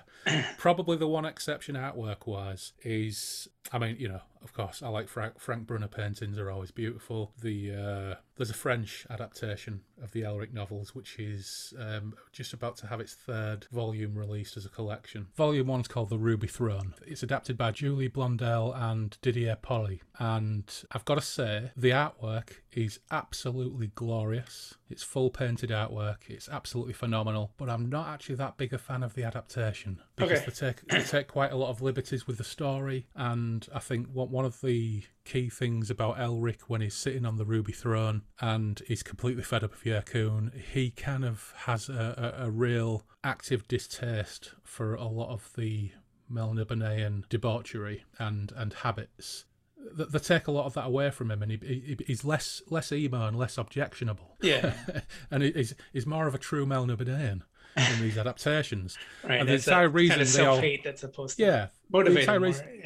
Yeah, the entire reason they all disliked him and Yerkun hated him is because he wasn't Melnibonéan. Right. He disapproved of all these things, and he only engaged them in them massively reluctantly. So whilst I kind of appreciate that they've done something with it, and actually Moorcock himself has said something along the lines of, had he written them again with what he knows now, he may well have heaved closer to Julie Blondell's take on the character.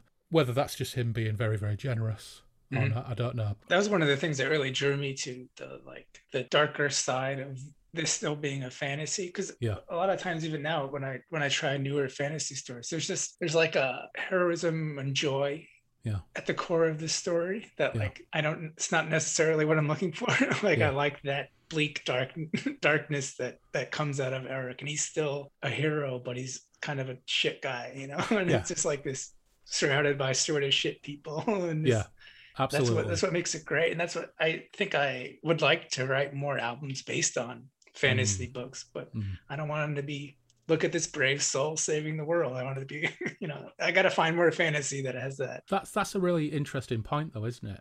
Moorcock's reach goes all the way across all different media, but for some reason, music generally tends to be about Elric. Elric is the one that's inspired all of these artists. Now, is it because we all identify with Elric when we're a teenager because he's a doomed hero, but he's also a bit of a Burke, so he's actually quite identifiable? Sure. whereas Ericos is essentially like a Nazi Uberman who's just wiping out entire civilizations for one reason or another. Corum is an articulate, urban, kind of unreachable ideal of a hero. I'm still working my way through the Corum books, but it's not the same appeal for. The Corum books I think are great because they're weird, they're psychedelic travelogues. Yeah, as much as anything. And Hawkmoon is like the classic PTSD wounded war veteran who's got his head down and is just ploughing through everything for the love of a woman more than anything else. And there's so Elric is by far the most identifiable character for people with a bit of a creative ilk. I remember when I read this book, I was probably 16 or 17, and it ends with the end of the world. And it ends with what is it? Stormbringer becomes a personification and is like laughing over his corpse. That's right. Yeah. And it's like, I was like, oh my God. And then after this, there's all these other books that fill in all the gaps. I was like so excited. It was like, oh, this world, this is great. I can't wait to I can still remember reading that when I was 13 or 14, and the end was like, yeah. It was like, what? It was absolutely incredible. So going back to your first question, there's lots and lots of adaptations out there. Probably my favourite was an unofficial adaptation of Jerry Cornelius called Saga of the Man-Elf. That's quite hard to find now, but occasionally they do pop up on eBay. It was a 6-part series, 5 or 6-part series, and Moorcock actually gave it his blessing and allowed them to use his characters because he's always been very, very generous like that, especially with the Jerry Cornelius. I don't know, what do you call it? Mythos, canon, whatever we would call it. So they're probably my personal favourites, even though the art is maybe a little bit touch and go. Beautiful covers, really nice full painted covers. But the Elric adaptations, they're okay. Do you live in fear of someone committing a film adaptation? Well, yeah, we've touched on this a couple of times, and I know. I think that there is a certain feeling of dread attached to all of that. I don't want it to happen. I know it's. I've been disappointed so many times with so many adaptations. I think last time I picked on the BBC War of the Worlds adaptation, and it's them that have got the History of the Rune Staff in the pipeline, so I won't pick on that again. I think I've said what I need to say about that, but I don't know. Let's think Robert E. Howard, for example. Whilst I'm a big fan of the John Milius film for what it is, it's not a good Conan film. Sure, yeah. Whilst I kind of enjoyed the Solomon Kane film for what it is, it's not a good Solomon Kane film. The Conan the Barbarian remake with Jason Momoa, I thought Momoa made a great Conan. I thought he was excellent. Yeah. He's got charisma to burn, even that early in his career. You could see that he's got charisma to burn. You could see that he was going to be a star, but the rest of it just really didn't work for me. One thing I did really like about that was, if a film is going to give someone an origin story that in the books doesn't have an origin story other than the most vague background, do something interesting with it. So one thing I did quite like about the Conan the Barbarian remake was him going on the race with the egg in his mouth. Yeah, that's a good scene. I thought that was an absolutely fantastic scene, and it was brutal and it was violent, and it worked really well. Now, I love Ron Perlman and I love watching Ron Perlman in things, but the moment I saw Ron Perlman as his dad, it just completely took me out the movie. Yeah, and it was more like a Robert Jordan take on Conan. That the fact that you've got his dad in it, and he's So yeah, I mean, one of the interesting things about adaptations is they always feel a need to do backstories, don't they? Well, Elric's got the perfect backstory, hasn't he? Yeah, but they would still fuck it up. Mm-hmm. Are they going to have the choir of slaves all with their throats operated on and with their vocal cords exposed, all operated on to sing a single note in excruciating pain? Will they have all of those weird details?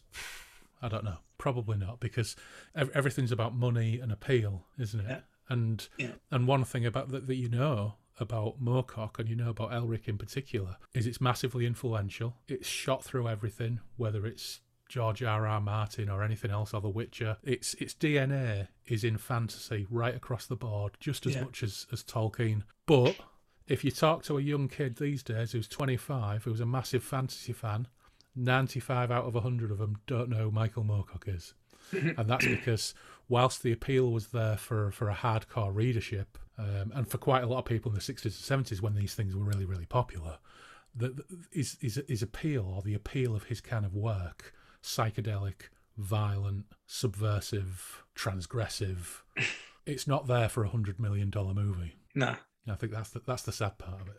Yeah, it's better left in our heads.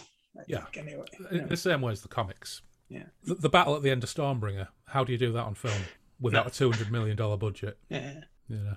So, interestingly, one of the Gollancz collections, which have recently been released in the UK, and I think there might have been White Wolf collections in the US, which have had some other similar stuff in. There's actually a Stormbringer screenplay that was obviously never filmed. And I've had a read through it. And actually, it's interesting enough. It's, got airships and all sorts. Nothing to do with Stormbringer the book. It's more of a kind of a mashup of the Stormbringer sword with a little bit of Ericos, a little bit of John Dacre. It's quite an interesting take. A safer way to approach it.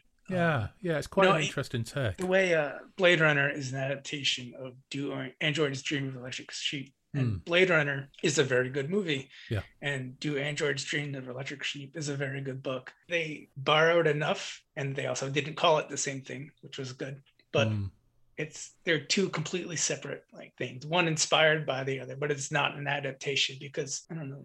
It's safer that way than if they would have called it Do Android Dreams of Electric Sheep, and then it had been this completely off adaptation. Then you'd be like, well, this isn't the same thing.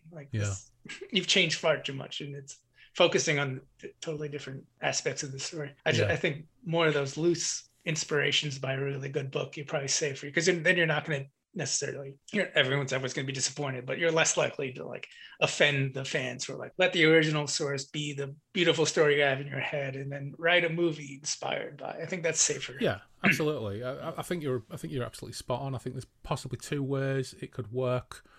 One is that it was animated. Oh, 100%. Or you got some absolutely wild talent like Tarsem Singh to do it with a decent budget. but I'm not sure whether that would ever come off. But yeah, the other idea is that you do something which has all of the themes. Yeah. That it has the Black Sword, it has the John Dacre stuff, it has the Eternal Champion mythos in there. The canon, and it does something interesting with it that has hopefully has Moorcock's seal of approval, because Moorcock, I think, is more than happy for people to use his material with his blessing if he feels like he's involved, just like he did with Jerry Cornelius, with M. John Harrison and Brian Aldiss and all those other authors, just like he did with Saga of the Man Elf, comic by some unknown people who he gave his blessing to. And I think if he gave his blessing to something like that, it would be fabulous. But I don't think we'll ever get a faithful adaptation, and I don't think we should. Yeah, because I think it would be a massive, massive clusterfuck if they did. Yeah, I think the first time we actually heard of somebody having the rights to it was after the first Lord of the Rings movie came out, and all of a sudden the studios realised that there was huge money in sword films. I think so, because as long as I've been into the book, I'm 35, so it's been maybe 16 is when I started. So yeah, I've always heard that it's in the works. Yeah, but 20 years or whatever. Yeah, it was announced. I think originally the guys who had the rights to it were the American Pie people. Yeah, thinking back, I'm sure it was them.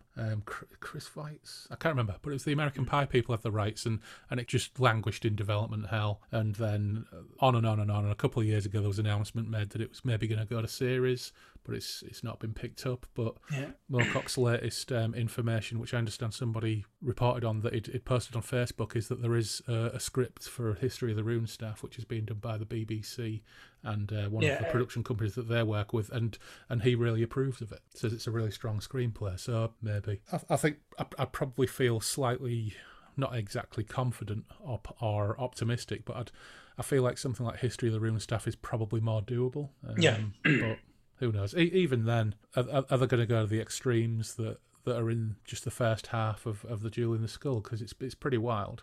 Yeah. It's pretty out there, you know. Children and women and families crucified along the roads to European capitals by the evil British Grand Britannian Empire. So I suppose it does raise some interesting questions about the way Britain's going at the moment and whether it's quite timely to have something like that. I think it probably is, but whether the BBC can carry that off and be faithful to just how deeply kind of mean it all is. And I don't mean mean from the perspective of Moorcock being kind of just writing mean things, because you do get authors who are just a little bit mean-spirited, don't you? Sure. In the stuff that they write, but Moorcock writes things with a rationale. And when his villains are villainous, by Jove, they are seriously villainous. And that's one thing that you've got in there. Yeah. So, it's the whole discussion about adaptations is a really, really interesting one. And, you know, in another universe or in a parallel dimension or an Earth 14, there is a Michael Moorcock cinematic universe that's been running for the last 12 years. Right. And has made absolutely shitloads of dough and keeps on rolling. But yeah, I don't think we'll ever see it. I think it's too out there. It's too outre for mainstream. And maybe that's the way it should stay. Right. Oh, so just to praise a really good adaptation from book to film. I don't know if you're familiar with The Expanse. It's a good sci-fi series, and that TV show is a fantastic interpretation of those books. And of course, the two guys who have the pen name James Corey, they're up to the necks in that production, aren't they? Yes, they are, and that's why it works. Yeah, so even though they've made certain adjustments, or they've made some characters into like they've amalgamated some people into like combined characters, still works, perfect, excellent. Yeah, and the casting was brilliant. The fact that it's the first series is a slow burn, the fact that it takes its time. The last series, you've got one character basically the entire series. She's trying to solve the problem of avoiding her own death in a spaceship where she's trapped. It's absolutely fabulous. It's brilliant television. It is. I think it's the best thing on 100%. TV. Yeah, especially since Game of Thrones nosedived after the 5th season. You know, I was never. I don't like books. I couldn't. I tried to watch I think I watched the first season and I was like, it sucks. I don't know. It just didn't do it for me. Yeah, I think possibly one of the reasons I enjoyed it was because it was big budget and you had people with northern accents, i.e. British northern accents. It was like, northern accents on telly. You know, apart from the fact that, you know, most of them were actually northern actors. They were just putting on northern accents. Most of them did it quite well, to be fair. Anyway, I'm not going to go down that rabbit hole. I don't have to get in. Yeah, it's one of those things when I guess in the normal world, when people find out that you like read fantasy, everyone just assumes, oh, you love Game of Thrones and look at that. Yeah. It's like when people find out I like metal, they're like, oh, you like Slayer and Metallica, and I'm like, fuck, it sucks. Yeah. Like, it's just that's something I often say actually. You know, and it's true of fantasy as well. I love heavy metal, but I hate 70% of heavy metal. Yeah, me too. And it's the same with whiskey. I love whiskey, but I don't like 70% of whiskey. You know. It's just one of those things, isn't it? Yeah. And I'm the same with fantasy, and I'm the same with science fiction. I will probably never forgive myself for reading the Game of Thrones books because they ate up so much time. I once lost pretty much an entire week's holiday in France to Dance of Dragons and got to the end and was like, what the fuck did I even read that for? I knew it wasn't going to conclude. I knew there wasn't going to be any kind of major payoff. But I've just wasted a holiday reading 800 pages of this. Ugh. But it's great, isn't it? The great thing about all this stuff is no matter how much you are a fan of something, there's always something that you've never come across. Of course, yeah. It's just like I've never read Brandon Sanderson, for example, as we mentioned previously. I've not got round to reading Alistair Reynolds, but I'm a big sci-fi and fantasy fan. But I know it's all there for when I get a moment. It's all there for me to dig into, and I think that's one of the really fun things about being a fan of genre fiction as well, is that it's just such a massive, deep ocean of stuff that there's always going to be something else out there that you really dig. And if you don't find it, and you're reading something else at the time, well, it doesn't really matter. That's why I like talking to like-minded people about it all and getting some suggestions. Yeah. So I mean, you've already made a recommendation regarding Brandon Sanderson, but in terms of stuff like music, what are you listening to at the moment? What's inspiring you in the music scene? The straight answer: there's this great band. I just got their album last week. They're called The Sun in the Mirror. Man, just go check it out, kind of thing. It's sort of journey, doom. I should probably look it up. I think it's a cellist, right? A drummer, maybe. Actually, I'm not even sure how they make the music that they do. Yeah. It's just fantastic. I like music that you can put on incredibly loud. And my favorite way to consume music is literally just like you lay on the floor and stare at the ceiling, or close your eyes, and it just there's something about it's the atmosphere, and like you get swallowed. I like in my head I think of it as being swallowed by the sound waves. Like it just, you can just disappear into it. That's when I get taken away like that. And that band just has nailed it on this album that they put out, The Sun in the Mirror. Check it out. I will. I'll pop it in the show notes. You want to take so if people want. I like to call it music that just takes you on a mind journey kind of thing. Yeah. Yeah, I'll give it a look. And what are you reading at the moment? I just finished Bone Silence by Alistair Reynolds, which is wrapping up a trilogy of like a sort of space pirate trilogy that he was doing. Yeah. That was fun. And I am incredibly excited. Are you familiar with the Lunar trilogy? No. It hadn't been available in English. It was written in I guess, an older form of Polish. It's by Jerry Zalewski. It's a Polish author. It hadn't been available in English. I've been wanting to read it for years and years. I think it was written in 1908 or something. I've only heard of the story. It was there's an unfinished film called On the Silver Globe by Andrei Tarkovsky. Right. Who, are you familiar with? Stalker. Yeah. Yep. I made Phil watch Solaris a few weeks ago. I got the Criterion Collection edition of Solaris on Blu-ray, and she said she'll never forgive me.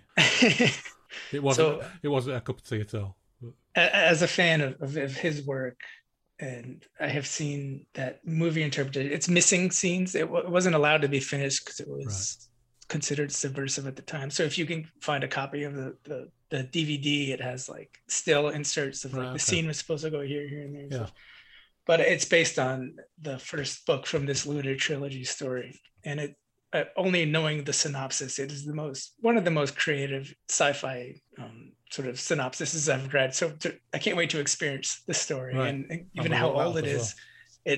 It's like the prime sci-fi, like it's like story number 1, 1908, or when it was written. I should look it up, but I'm so excited to read it. So. Yeah, I'm definitely going to look that up. Definitely going to look that up. There's some really great stuff come out of Russia in terms of books and films. Have you seen Hard to Be a God? I just bought it. I haven't watched it. I just bought it. That's another one. It came in the mail the other day. Yeah, that's another one. Phil said, "I'll never forgive you for making me watch this." I bought that. I bought that blind. Someone posted like stills from it. Yeah, it's absolutely superb. Every single frame of that film. I saw they posted like 4 images, and I was like, I don't know what that is. I'll buy it. Yeah. I have never seen a film that is so textured. Every single frame you could just study like an album cover for detail. And the people he's got in it, even the extras, are so committed to everything they do into making that world come alive on screen. I've never seen anything quite like it. It's absolutely phenomenal. Yeah, it's phenomenal. It's been really, really great to have you on, and I really look forward to what you're going to come up with next. But is there anything you'd like to say to our listeners, just to encourage them to check your gear out? I think if you're into reading, I try to make my music as a passive journey for your brain while you read. So it's a good throw it on, pick up a good book, and just melt away. Yeah, cool. Yeah. Now, of course, just one other quick question. You've done Elric inspired albums, and of course you did the Dreaming City, and then you did the Dreaming City Revise a little bit later. You revisited that. Why was that? Is it because you just had additional ideas that you wanted to add? Because there are new tracks on there, but there's also some which are kind of expanded from the original release. Yeah, I wanted to, in Moorcock fashion, I wanted to reapproach some of those ideas. Yeah. And then I really wanted a song to be called Yakun the Usurper on the first album, and it just never worked out. So that was really the impetus. I just love that. That would be a great band name as well, actually. Yeah. So Yeah. It's a shallow reason, but that's why. Yeah, So, absolutely. Yeah. Are there any other Moorcock characters you think, or Moorcock books that you think you might adapt at some point in the future? there probably are, but like I like to intentionally get myself stuck in dumb ideas, and I think I just might do the Dream City another time, and I want to like change the genre every time completely. Yeah. So Yeah. I'd really like to take some, like, do the same thing, take 3 of the songs, redo them, and then add 3 more songs. But then I want the whole like taint of that one to be 70s Prague. And so then we'll have I have the electronic Dreaming City, the more metal Dreaming City, then a Prague Dreaming City, and then ultimately a Doom, like full Doom metal Dreaming City. And then just keep pounding out that one idea. So. Well, that's the most Moorcockian thing of all. I know. And actually, if you follow the true Moorcockian path, you'll still be doing this in 40, 50 years. And you'll still be rewriting the Dreaming City. Yeah.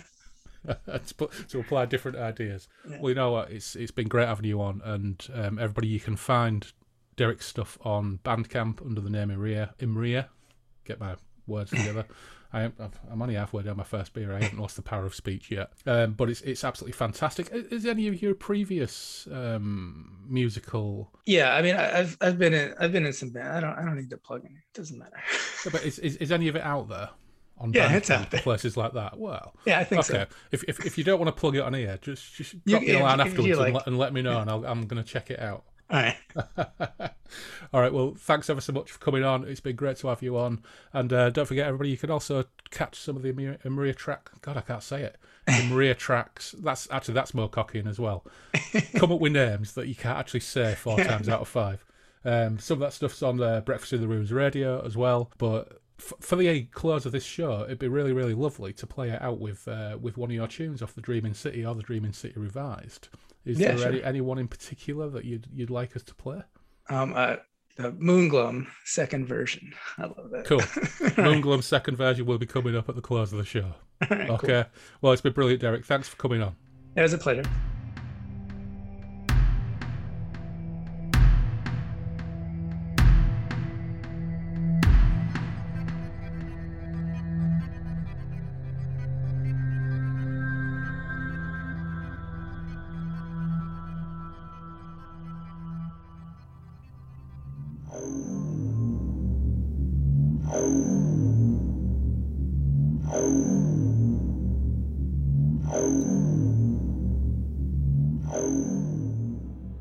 Massive thanks to Dave and Derek for popping into Derry and Tom's to talk music and all sorts of other stuff along the way. You can find Sonus and Imria at their Bandcamp pages, and I'll link them in the show notes. Up next on our itinerary, we'll be getting back to the Moorcock reread for a while, and we'll be looking at City of the Beast, aka Warriors of Mars with Phil, Phase 3 of the final programme, Finally, with Hussein, a couple of randomly rolled short stories in the actual physical company of Loz for the first time since last summer, and wizardry and wild romance with an all-new guest who's been a great encouragement and friend of the show since we first kicked off 28 episodes or so ago. Right, it's now time to thank our marvellous patrons, and we have a couple of new ones too. So, salutations to the Chaos Engineers, hard at work below decks, suffering through Brute of Lashmar's relentless jamming. God help us if he ever gets on Bandcamp. Andrew Cicluna, Andrew Van Ness, Ben Fletcher, Dave Washman, of course, Fred Quiche, Jim Kirkland, John Lays, John Timothy Watt, Mal Pertwee, Nelbert, Simon Perrins, Robbo, and Tony Malazzo. And to our Jugaderos, still arguing about who won the 5-volume set of Danis books and desperately trying to learn the rules of Favor in order to settle the issue. Alexander Harris, Clarkey, Craig Ledley, Ian Stead, Loz, Taylor, Matthew Broom, Miles Reed-Labato, much love to you and the Mrs. Miles, Randall Gatlin, Stephen Round, and Tom Murphy. And thanks too to the occupants of the spaces between the tiers, Tim Cardos, and, brand new, Sebastian Weetabix. And finally, of course, to our patron demons, ever patient, awaiting their time in the ascendancy as the cosmic balance swings back and forth. Anthony Piconti, Ed Scott, forger of the Blade of Arizona, Graham Holden, aka the Duck Pond Sailor, and Apkalu of Enmakar, both on Bandcamp by the way.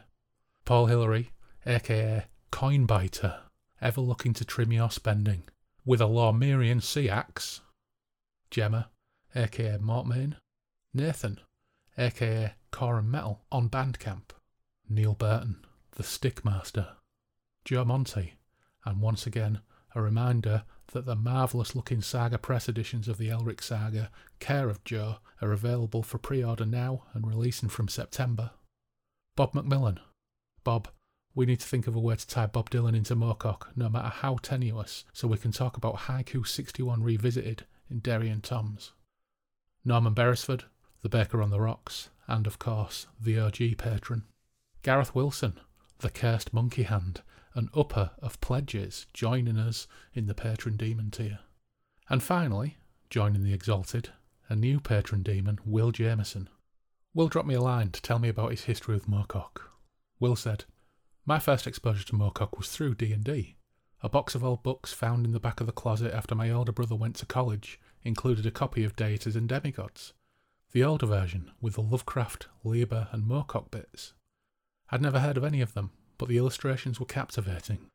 Some time later, a used bookstore opened in town, a little concrete bunker of a building run by a pipe-smoking, overalls-wearing old man in the Gary Gygax Ed Greenwood mould. It was the first one I'd seen that had a fantasy section on purpose, obviously curated instead of shelved with distaste behind racks and racks of romance novels.